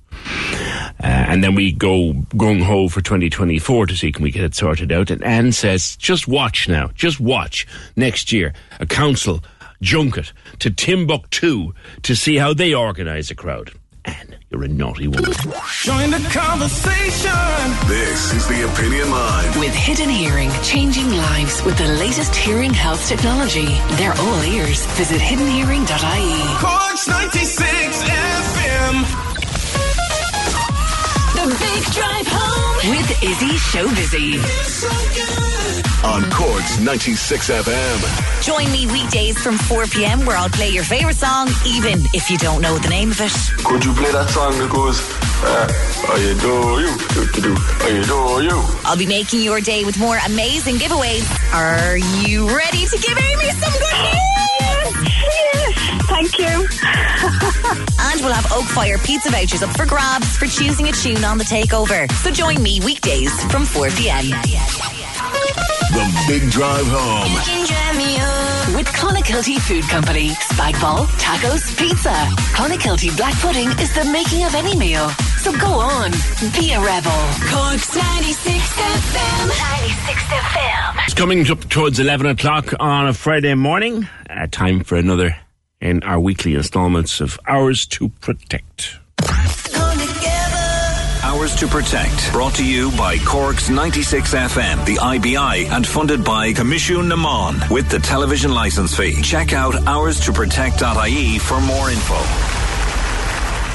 This week on Hours to Protect, we talk to the Cork business named Best Sustainable Cleaning Company of the Year. Dry ice cleaning is an environmentally friendly and non-abrasive method of cleaning. Damien McDonald took over Polar Ice Tech in 2016 and has made it his mission to change the way industry cleans. We specialise in dry ice cleaning or cryogenic cleaning. So we use solid carbon dioxide to clean process and production equipment across industry. So we travel throughout Ireland and in the UK, and ultimately we clean moisture sensitive or abrasive sensitive process and production equipment. Polar Ice Tech, which is based in Middleton, is one of the only companies offering this service in Ireland on a full-time basis and has been working with businesses across a number of sectors, including manufacturing, pharmaceutical, electrical, food and historical restoration. The company, which employs 10 people, has a customer base across the whole of Ireland and the UK. Daniel explains the unique cleaning experience. It is quite unique. The media itself is quite unique. It's very much a sustainable and eco-friendly media, so it's classed as carbon neutral, so you're not adding any additional CO2 to the atmosphere. You're capturing at source and just reusing and recycling that. So there's no chemicals or toxins, or there's no secondary waste stream, for instance.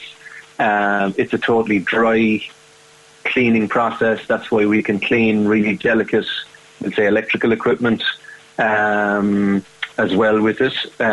So, you have very significant reduction in carbon footprint. There's no water involved, and it really aligns with the sustainable manufacturing, I suppose, or decarbonisation. I know there are words that have been bandied about quite regularly these days, but dry ice cleaning has been around for quite some time, and that's where we've seen really the increase in growth in our business. Polar Ice Tech has been honoured as the first company in Ireland to achieve the Business All-Star Best in Class Sustainable Cleaning Company 2024 accreditation from the prestigious All-Ireland Business Foundation. The accreditation is awarded to companies that demonstrate a commitment to environmental sustainability. We just very recently from the All-Ireland Business Foundation, so we were Best in Class Sustainable Cleaning Business 2024, and we also were accredited with Business All-Star as well, which is our second year in a row. So look, this is really significant for us as a small business based in Middleton. It's just amazing for the team, really. It's a huge team effort here. We are a small company, but we punch big, and we have a very strong and regular customer base, and our customers have been really supportive. So it's really great to be recognised in that way. A study carried out by ESB at the Ardnacrusha hydropower generating station in County Clare showed that dry ice cleaning increased the quality of clean by 25 to 30% and reduced the cleaning time by 200 hours. The process easily reached and effectively cleaned areas which were inaccessible using the previous cleaning method of cotton cloths, extension poles and white spirits. What has the uptake been for Polar Ice Tech to date? Yeah, we're trading 18 years. I suppose the process itself globally is probably around closer to 40 years. We have a lot of regular customers in Cork, and we have, I suppose, our main sectors would be the medtech industry, a lot of pharmaceutical companies now. We would clean process and production equipment, a lot of food and beverage companies as well around Cork. So the uptake is pretty significant. We get lots of new interest and new inquiries. Good at trying to spread the word and educate people into the benefits of using dry ice cleaning, because it's a win-win situation for sure. To learn more about dry ice cleaning, visit Polar Ice Tech online or visit the show notes of this episode.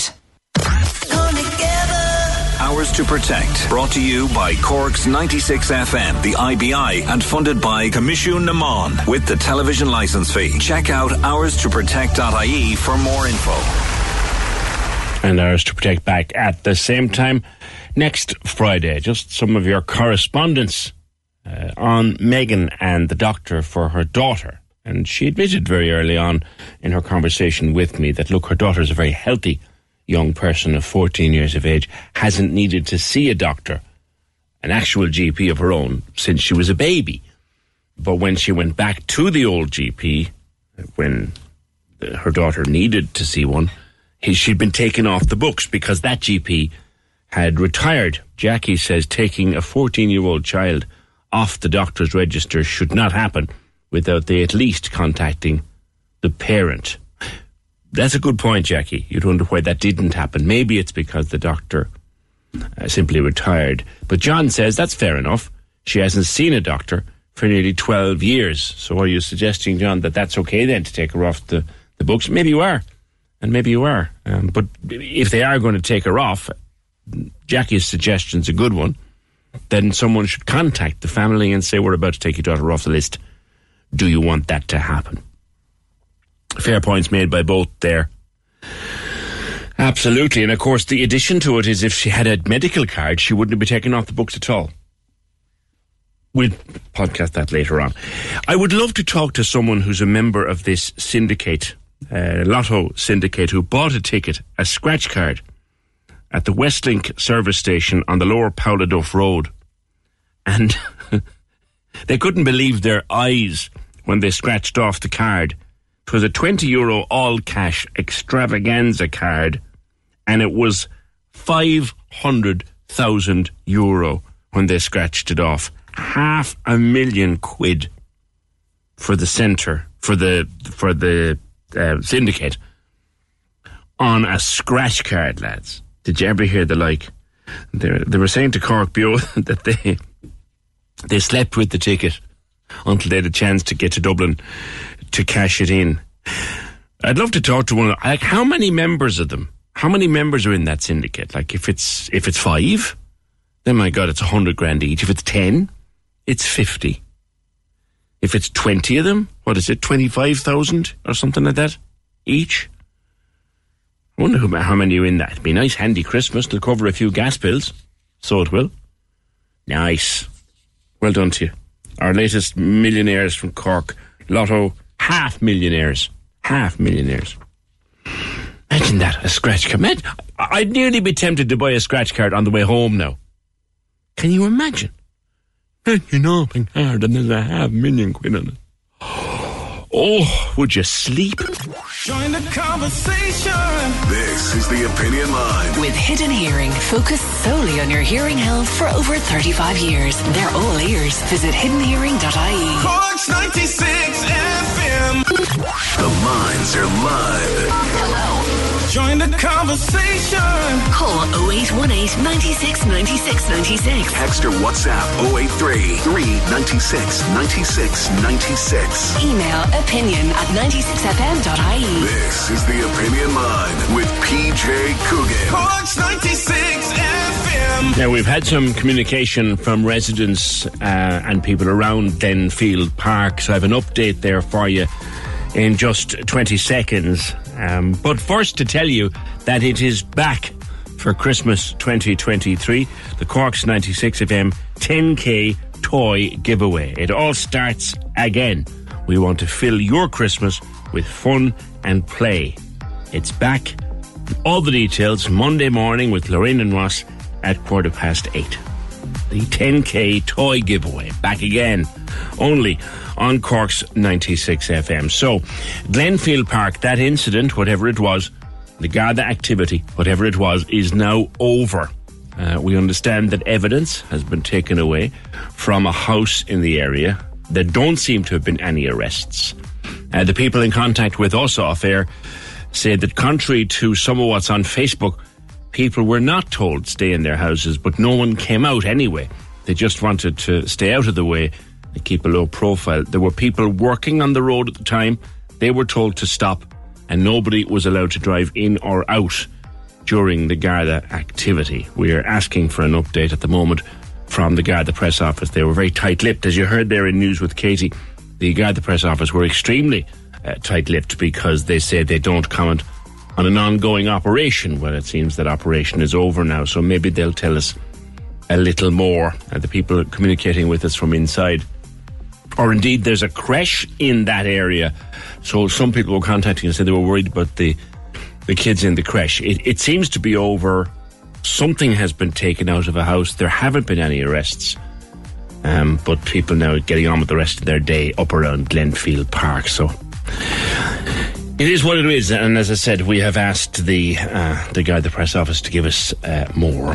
0818 96 96 96, the number. The text to WhatsApp is 083 396 96 96. Your email opinion at 96fm.ie. Back to the issue of the city centre. And yesterday in my conversation with Carol from Best Buds, and she focused on a few things about the city centre that presently bothers retailers. I told you after that Councillor Mick Finn, former Lord Mayor, had sent me an email to say that he will be, I'll read it in a minute for you, to say that he will be raising the issue of a forum for the retailers as early as possible into the new year, which that'll be a win anyway for Carol and some of her friends.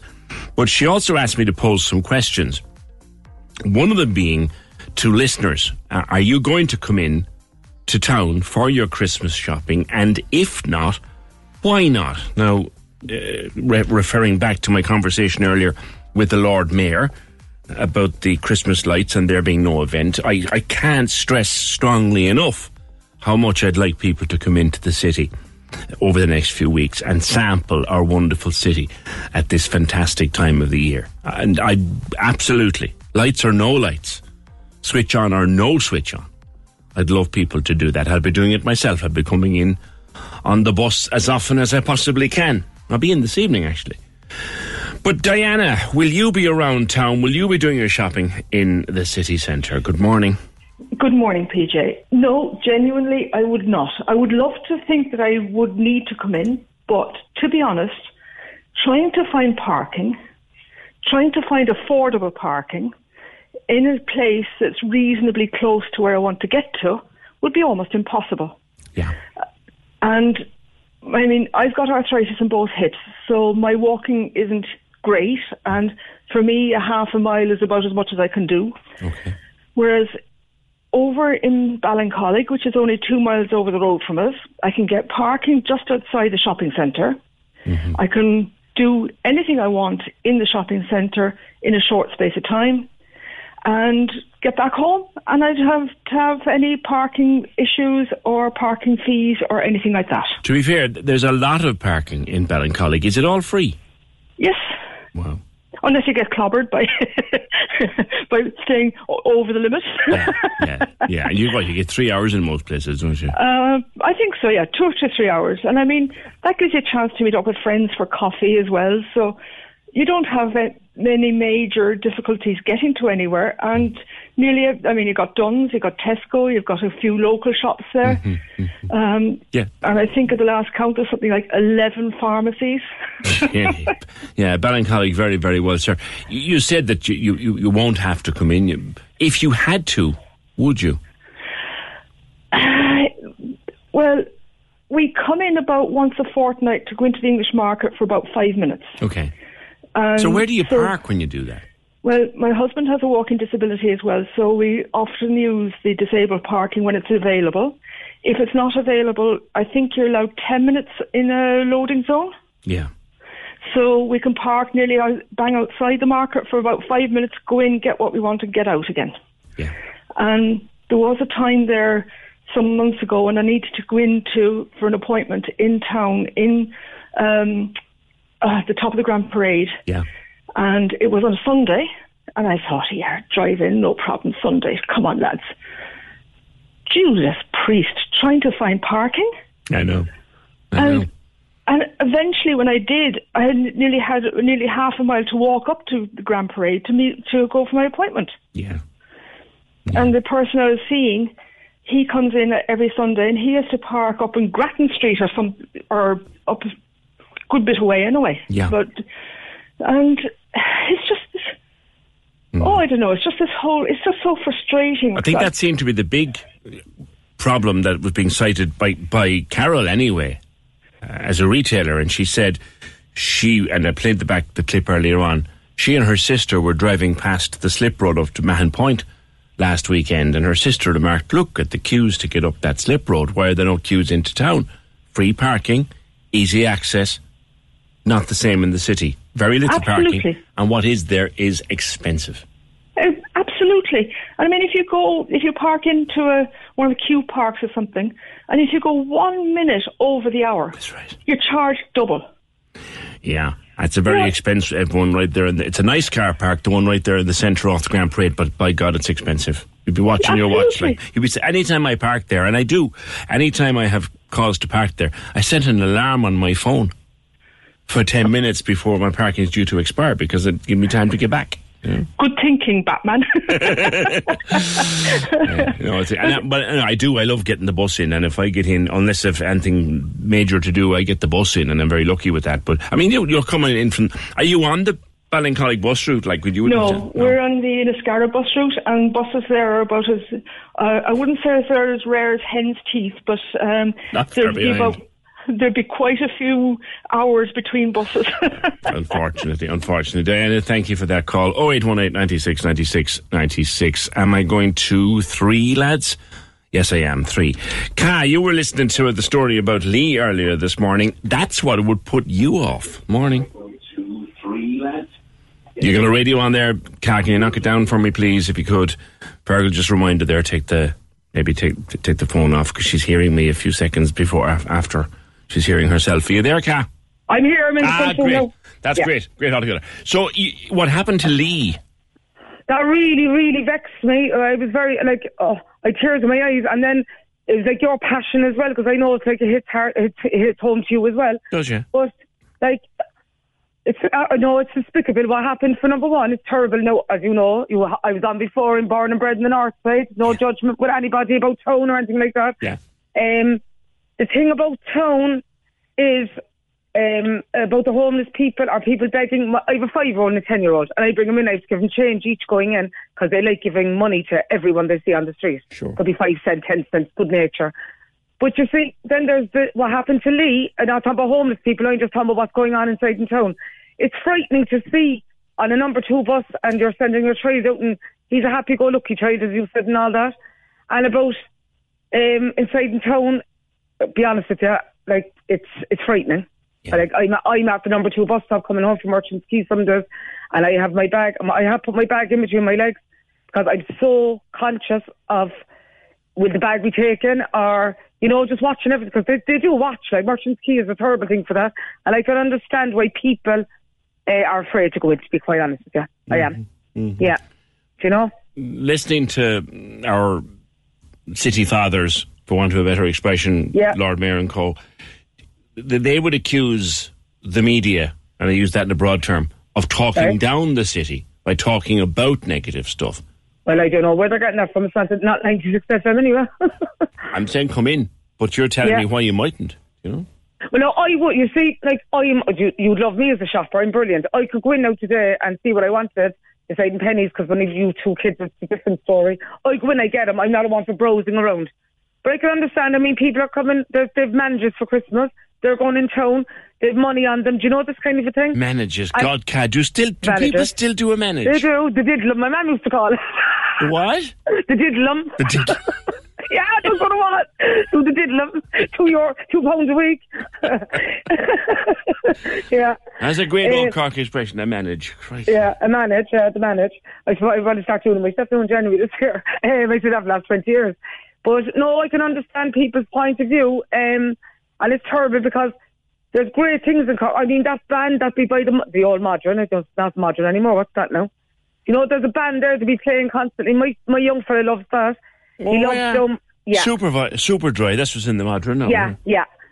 There's always a band there. They're very nice. Yeah. People sit down and listen, and they record them. There's a great buzz. Yeah, there's a bunch of lads who'd be playing ballads outside the old Debenhams as well. I love the buskers. Frank from the north side that feeds the pigeons in them. It's square. What videos I have of him. It's fantastic. Yeah, I love the buskers around town at Christmas. I love They're fabulous. Yeah, you get choirs. I can understand why people are nervous though. Yeah, of course you do. Of course you do. I mean, it's a sad state of affairs as well when you see CCTV cameras inside in Bernardo's and places like that. Yeah, people, I don't know. You see, there's some very genuine people. And the homeless, like my son would say, and the weather was bad, the young fella, he's 6 now actually today, he would say, what about the homeless? There's some genuine people out there. But then there is people, screwing the system and screwing the kindness of people. There's some people... Look, if you look at that fella that targeted Lee, he spotted his opportunity. Yeah. It was mean. He was just looking out for someone. Yeah. Mean and nasty and cynical. Yeah. I hope he's caught. I really do. I was very vexed a while ago, to be honest with you, and that's why I sent the message. I said, That fear is in him now, even getting on the bus again. Do you know this kind of a thing? That's right. You know? It's very unfair. And a lad like that, you know, his simple pleasures, like, okay, he wants to carry his money around his pocket, and let him. Crying, huh? He wants to go around with a speaker, let him. He wants to get the bus into town, let him. Let him. He's actually been given independence, but I think, no, that's actually been taken away from him. The fear, that's so true. That's so true, Kat. That's so true. That you know, apart from taking his money, that character... His confidence is gone. I mean, you know, if he was... He's very innocent, obviously, from what I heard. I was only crying where the guy really was. I was very upset about it, and I said, oh my God. But you know, that's all targeted. Like, these people get up in the morning and go, right, where would be the best place to go now? What do we do? There's something you see on the television. They're looking out for people that are vulnerable. You're right. You're right, yeah. And that's a reason why, and I'm not bigging it up too much, but that's a reason why some people wouldn't go to town, is they know they're being watched, and they know they're being cased, as it were, as they walk. But cased, basically. Yeah. I've heard it from first hand, from friends of mine that, thank God, got out of the worst situations they were in. And, like, sometimes see, how can I put it now? Do you know, petty thief or whatever, and the shoplift, sometimes people do it for a way to live. Like, they need to do it, which is very sad. Understood, yeah. But then there's other people, it's their actually bread and butter. It's their income. That's what they do. And they're all, I tell you, they're dressed damn well. I said half of them. I'm just very upset about the coat, and he was delighted that someone admired the coat and the money was in the pocket. I know, and it's awful, and people can hear that interview back. We'll podcast after the show. Kat, thanks very much. And Kat saying she won't be coming in as much as she would like to because of things like that, and maybe that's why people don't want to do their Christmas shopping. Kat comes in, gets her bits and pieces, and goes out again. But she's always very wary, always watching what's going on around her. Parking is the big one for you, Dermot, is it? Good morning. Oh, yes, that's a big issue. I also have walking difficulties, so I'm limited to maybe a mile at best. Yeah. The thing is, people have to realise that every council in Ireland's agenda is to remove all parking spaces from the entire city centres of Ireland. Anything bigger than Mallow will have no parking in the centre at all. There are cities all over the world. Yeah, there are cities all over the world where they do this, where they take parking out of the centre of the city. It's a trend. Yeah, well, you see, the trend is that in the future you'll live in a 15-minute city like Mallow, and you won't be allowed to go to Cork for anything except in extreme emergencies. And you mean to drive? To walk, even. A 15-minute city means that everything is going to be within 15 minutes walk of where you live. And if you happen to live out in the country, Dermot, really? If you live in the countryside, you'll be rounded up and pushed into a city like Mallow or Dingle or Tralee or something. Oh, yeah. It's the UN Agenda 2030 and UN Agenda 2050. What? To do what? To force us to move to cities? Not only going to force you to move to cities, you're going to be forced into some little box, and told that's your maximum carbon limit. And it'll be something like a 10 by 10 box. And where did you see that? I've never seen that. You see, that's the problem. People are not looking. You just type in United Nations Agenda 2030 and Agenda 2050. And it's all there. There'll be what they call grid cities. Okay. It's all there. Okay. I mean, well, people can look that up if they want to do that, if they've got time and themselves over the weekend. But come back to the cost of parking, which is, as you say, astronomical these days. It's astronomical. I mean, I got fined 120 the other day. I went up to Dublin for some reason, and I went into the McDonald's, and I took a bit longer than I normally would. Came out, and there'd been a 2-hour limit on the car parking space there. And so I went through all the procedures to say, well, look, I'm a customer, and I met somebody, and we got talking a bit longer, and I hadn't seen the notice when I went in. And no, nothing doing. Yeah.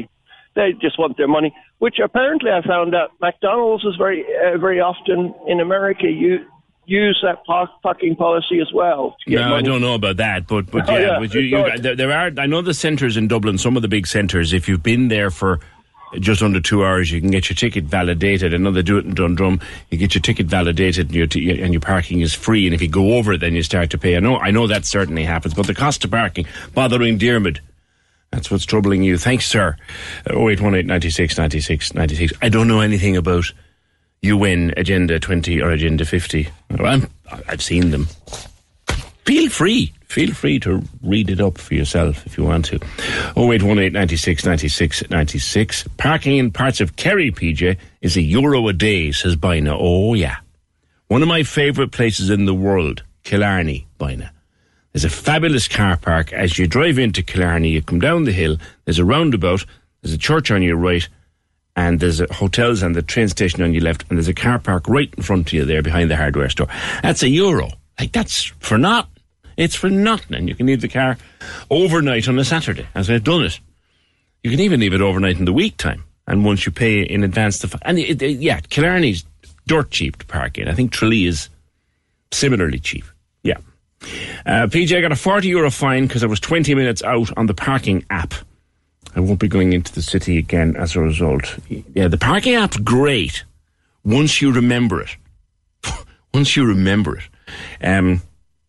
The other problem with the parking app, and be careful of this, I have 2 cars on the parking app. So I remember what happened to me, oh God, this is a couple of Christmases ago now, it was in Douglas. And I went down to Douglas into the Woolen Mills place there, and Apoca have their own app.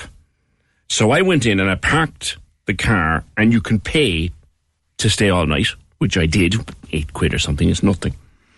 Following morning, came down, there's my car clamped. What had I done? I put the wrong car. So I'd still paid for my parking, but it was the wrong car. They could see. But no, I wasn't getting anywhere. APCOA, Apoca, I call it. And in the city centre, the app that the city one is Cork City Park by phone. That's a great app, but it's got its drawbacks too, because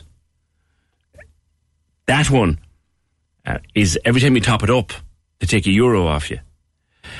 They do. When you top it up, they take €1 off you. €1 like. And then when you ask them for a text reminder to say that your parking is about to run out, they charge you for that. Like, who else is charging for that stuff in 2023? I did ask John Maher to look into that for me months ago, and he did, to be fair to him, and he came back and said it's an automated charge by the provider.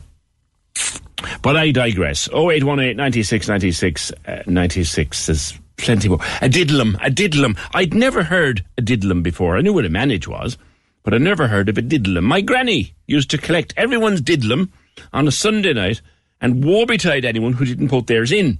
She had a special metal box, a little small notebook and a pencil, and everything was written down. Every last halfpenny was accounted for and dealt out to people on a given date in December. I used to be fascinated by it all as a child, but never knew exactly what it was. Just that Granny had the diddlum, and everyone was delighted when she brought the metal box out close to Christmas. Thank you, Catherine. I knew what a manage was, but I had never heard. That's new to me now. What a lovely word, diddlum. Join the conversation.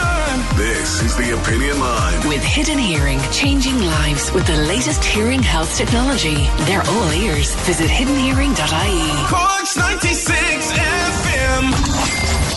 Question 10. What god would petrify you if you looked at her? Medusa. You want the bank code details now? Are you that confident? I'm that confident. So you're saying so that there's no point to me even like... Oh, there's no point building up the expectation.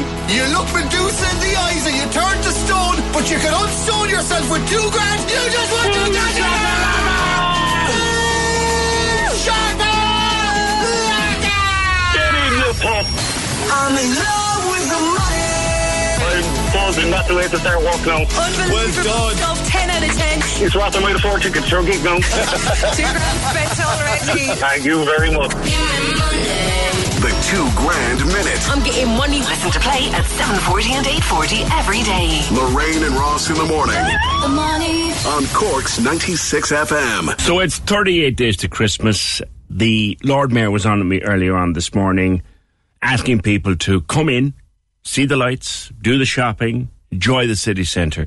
I endorse everything he said, absolutely everything he said. But we did disagree on the lack of a Christmas lighting switch on. And there are places the world over, the country over, down in Middleton, where they were under 3 foot of water not a month ago. They're having an event, but we can't have an event in the city. The Lord Mayor is citing health and safety. The Chief Executive is citing health and safety and crowd control. I have asked to see, publicly, asked to see what the risk assessment report was. What written risk assessment did the council get? From whom did they get it? Did they get it from the appropriate authorities licensed to advise on these things? And I am like a dog with a bone if someone who says, I don't want to let it go until I see that. I want to see it in writing that they were told not to do it. Jackie, morning. Good morning, PJ. Good. You were I'm the listening same to as Lord yourself. Yeah, I was listening and I've never heard so much drivel come out of someone's mouth, to be perfectly honest. It was a pass the buck situation. Like for years, it's been a great event in Cork, coming in to see the Christmas lights being turned on. I remember when being brought in when I was a small child myself, and I remember bringing my own in. Yeah. And it was a great evening. And now they're robbing us of that now as well. Things aren't bad enough in the city. I live in the city, as you know. And, you know, I was actually over town earlier there now, and on a Friday it's usually packed. It's so quiet because of all the parking issues. But I don't know where they're getting this crowd control. Well, 2019, people who were at in 2010, there was a problem. 2019 was a problem. There was crushing. There was a problem with barriers and all of that. But they've had 4 years. Well, that was because where they had it. You know what I mean? 4 years to sort it out. Like. Yeah. Whereas Emmett Place is a fine, big, open space. Mm-hmm. You know? And it would have been very, very easy to have done it from there and get some child or someone to switch on the lights, you know? Mm-hmm. Mm-hmm. And I think it would have been lovely. And I just think, I could say so many things, but I'm going to be kind, you know?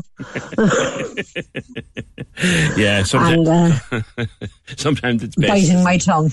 If I can't say it, and I say nothing at all, as they say. But it is But disappointing. no, I just think he's wrong. And I think City Council are very wrong in what they're doing. Well, I want to see where they were told it's not safe.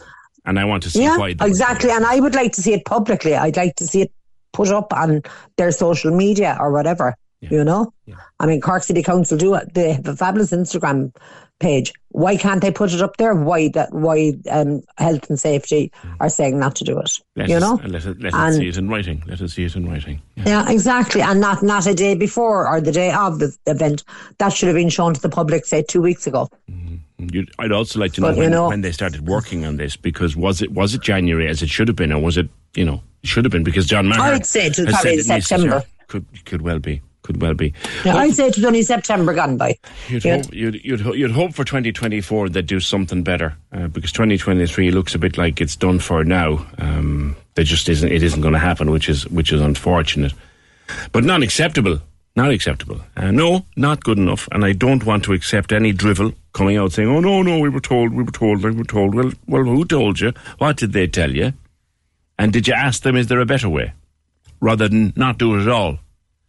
Because I'm sure every other city in the world and every other major town in the world has its own health and safety issues. And for goodness sake, I cite Middleton one more time.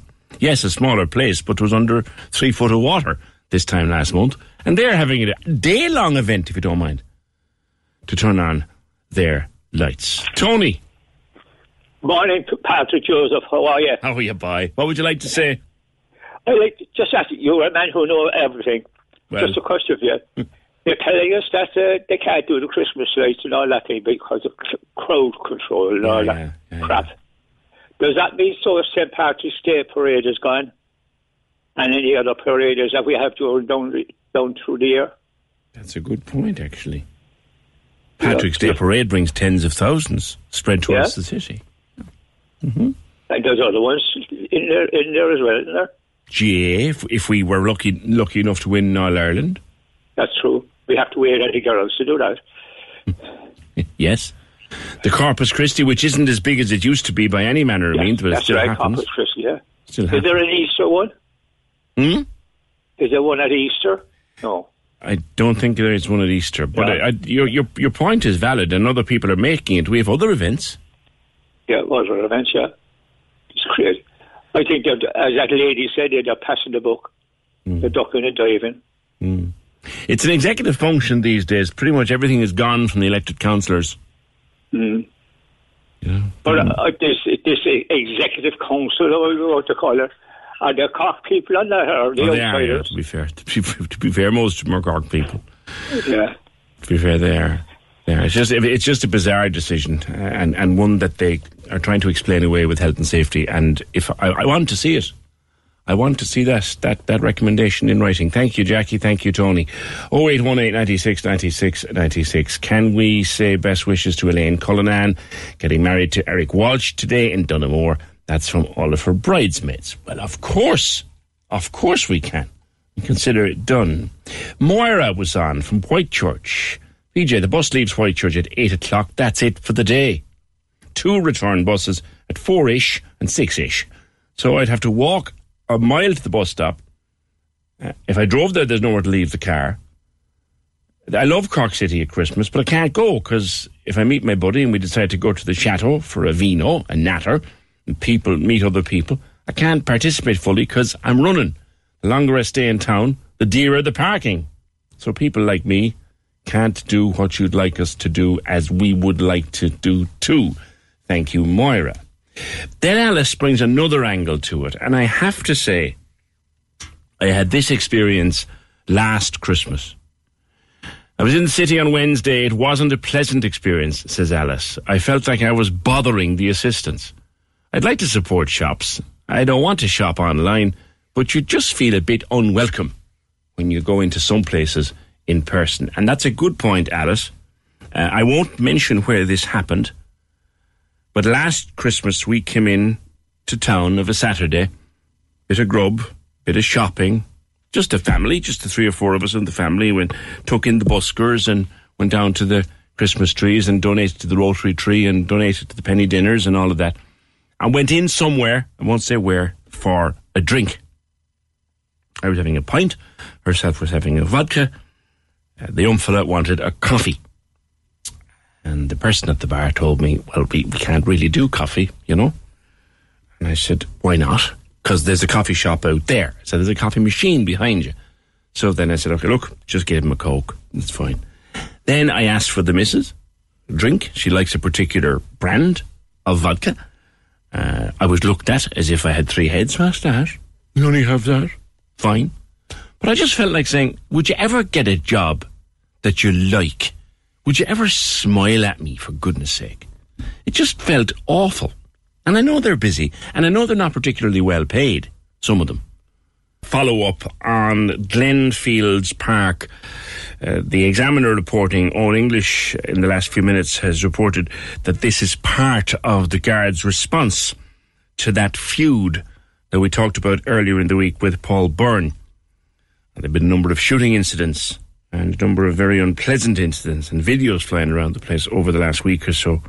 And according to Owen, who's reporting in the Examiner in the last while, this is to do with that ongoing feud. And as Paul said the other morning, he doesn't want to be reporting on a death or a serious injury anytime soon. And he hopes he's wrong, but he thinks it might be coming. You'd sincerely hope it isn't. Join the conversation. This is the Opinion Line. With Hidden Hearing, focused solely on your hearing health for over 35 years. They're all ears. Visit hiddenhearing.ie. Cork's 96 FM. Sarah was on. If we can't answer this today, we'll answer it in the next few days. Sarah wants to know where she can get a Christmas card in Braille. That's an excellent question. I'm sure they must be out there somewhere. A Christmas card in Braille, if anybody can help Sarah. Can I say well done, congratulations all around to Global Creative in Johnson Controls, won Albert Key. They won Best Internal Agency at the National Awards last night in Dublin. The whole team, which includes our former 96FM colleague and our dear pal Jude O'Leary, they are buzzing and they'll be celebrating all weekend. Up Cork. Well done, lads. Well done, one and all. All right, last bit of business today. The very popular bus driver around the city, a fella called Ricardo. He's a Portuguese chap. And Ricardo has just opened a tapas bar. Now, he's driving the bus at the same time as opening this tapas bar and restaurant called Tugas Tapas. He's a busy man and a very popular man. But Ricardo, how did you come to be in Cork in the first place? Morning to you. Hi, I came to Cork 11 years ago, and I had no English, so I got my first job in Clayton in Cork City. I was in there for a few years until I learned all my English, and then I moved up, and I was manager in Radisson, and then I found a job in Busman, as I'm still in there. That was a big change, going from working in restaurants and hotels to driving a bus. How did that come about? I love the driving, I was happy, and I'm still happy, still doing the dash, I'm happy to be driving still, because I like the driving. What routes do you drive?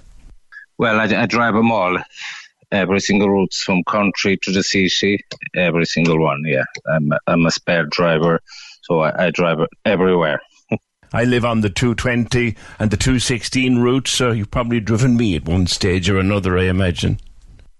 Oh, yeah, I do the 220, I do the 216, I do Limerick, I do Waterford, I do Galway, I do Dublin, everything, yeah. Super.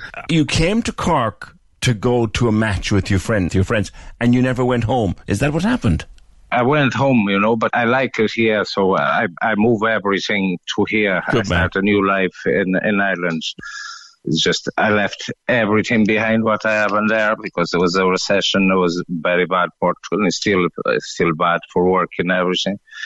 And I moved to Ireland to start a new life. What do you like about it here? What made you fall in love with the place? Oh, geez, the Irish people, they are such a crack. They are really. I just love us. They're friendly and. I like friendly people, and I get on well with a lot of Irish people even. Most of my friends, they're all Irish even, Yeah. What let me stay here it wasn't the weather, but it doesn't bother me anymore. The rain, it doesn't bother me anymore. And so many Cork people go to Portugal on their holidays, so they'd be familiar with Portuguese food. Oh, Jesus, they are, yeah. I have lots of customers here in the restaurant. They're Irish, and they know already what they're looking for. They love the codfish, the Portuguese codfish, and they just come in, they ask it, and they're like, Jesus, how do you know that? Because every single Irish person be in Portugal, so they try the Portuguese food, all right, yeah. When did you decide that you were going to go for it and open a place? My son is in a spectrum, is autist. The services, they are too expensive, My wages, they are okay, but he needs more. He needs a lot of support and for the school and OTs and all that stuff, Sure. And so I said, look, my son is going to he's going to grow up like a normal kid, like every single normal kid grow up. Sure. Because is what I want for my son. And I said, look, I have to do money, so I need to open something. I need to try something, So yeah. I opened this restaurant. And you're happy with the response? There's a good response. Yeah, I have quiet moments and busy moments. We never know, when people comes or not. I try with bookings to know how many people just to organize the staff. It's kind of, okay, it's enough for now because I know, because I had a business in Portugal and I know the beginning is just spending, Yeah. And there's no profit. I know that. So you'll get there. Spending, and probably one day I'll have some money to do what I want for my son. Cork people know their Portuguese food. They visit Portugal. Some people even own property in Portugal. They know Portuguese food. So what's the favourite? They like to try everything, and then they go. They come back for what they like. They're trying on the food first, and then they say, "Oh, look, I like that. I'm going there to eat that," because I like it. What's the most popular on your menu at the moment? The most popular is the codfish. Yeah, it's flying every day. People coming for codfish. The place you took over was already open as a wine bar, but there was a lot of work in converting it. Oh, Jesus, yeah, it was. I was 3 months, myself and a few friends. We started rebuilding that with a lot of work. And we're still doing things day by day. As you know, I have 2 jobs. It's not easy. I come from one job and I just go home, have a shower. and I'm ready for another one, and I'm doing it a bit by bit now. You said you don't miss the weather, the Irish weather. You'll never quite get used to that, will you? No, to be honest, when I'm going to Portugal, I feel too hot. You're joking me. I can't. Oh yeah, that's true. I just I can't cope. I can't cope the sun at all. You know, I know it looks weird, but that's the truth. You know, I'm going to Portugal and I look for a shadow straight away. Do you go home much? Do you go back? Oh, it's Cork. Is Cork home now? Well, this year I didn't went home, but my parents, they come for Christmas, and I didn't went home because I was doing my holidays. I was working here. I was doing the restaurant, doing up the restaurant. So my parents were a bit sad, but they understand. But they coming for Christmas. Oh, they're coming for Christmas. So they are happy. Oh Jesus, yeah. My mom, she calls me every day. She's dying to come. She's just. They're here few times, you know, already. They're here maybe, they come maybe 2-3 times a year. Oh, good. To visit me, because they are retired. They're both, my mom, she's a commissar from the police, and my dad is a commandant, but they're both retired. No, they have more time than me, yeah. So will you be open for Christmas? Will you be busy for Christmas? I don't know. It's kind of a bit strange because I have little bookings, but I don't know how is this working because, as I told you, it's my first time in Ireland opening a business. I hope I'll be busy, you know. Yeah, I'm getting ready for that. Yeah. Well, people who've been in and who've sampled are telling us that it's a very special little tapas and bar. So, best of luck. Delighted that you decided to make our city your new home. And if I see you on the 220, I'll give you a wave. Oh, dude. Please. See you, Ricardo. Thank you so much for everything. Thank you. Cheers, my friend. You've got the coolest accent I've heard in a very long time. That is about it. Programme edited by Emer O'Hay, produced and researched by Fergal Barry. Your podcast will be up ASAP, and we shall talk to you on Monday, just after 9. Enjoy the weekend. Join the conversation. This is The Opinion Line. With Hidden Hearing, changing lives with the latest hearing health technology. They're all ears. Visit hiddenhearing.ie. Cork's 96 FM. Shopify helps you sell at every stage of your business. Like that, let's put it online and see what happens stage. And the site is live. That we opened a store and need a fast checkout stage. Thanks. You're all set. That count it up and ship it around the globe stage. This one's going to Thailand. And that, wait, did we just hit 1 million orders stage? Whatever your stage, businesses that grow with Shopify. Sign up for your $1 a month trial at shopify.com/listen.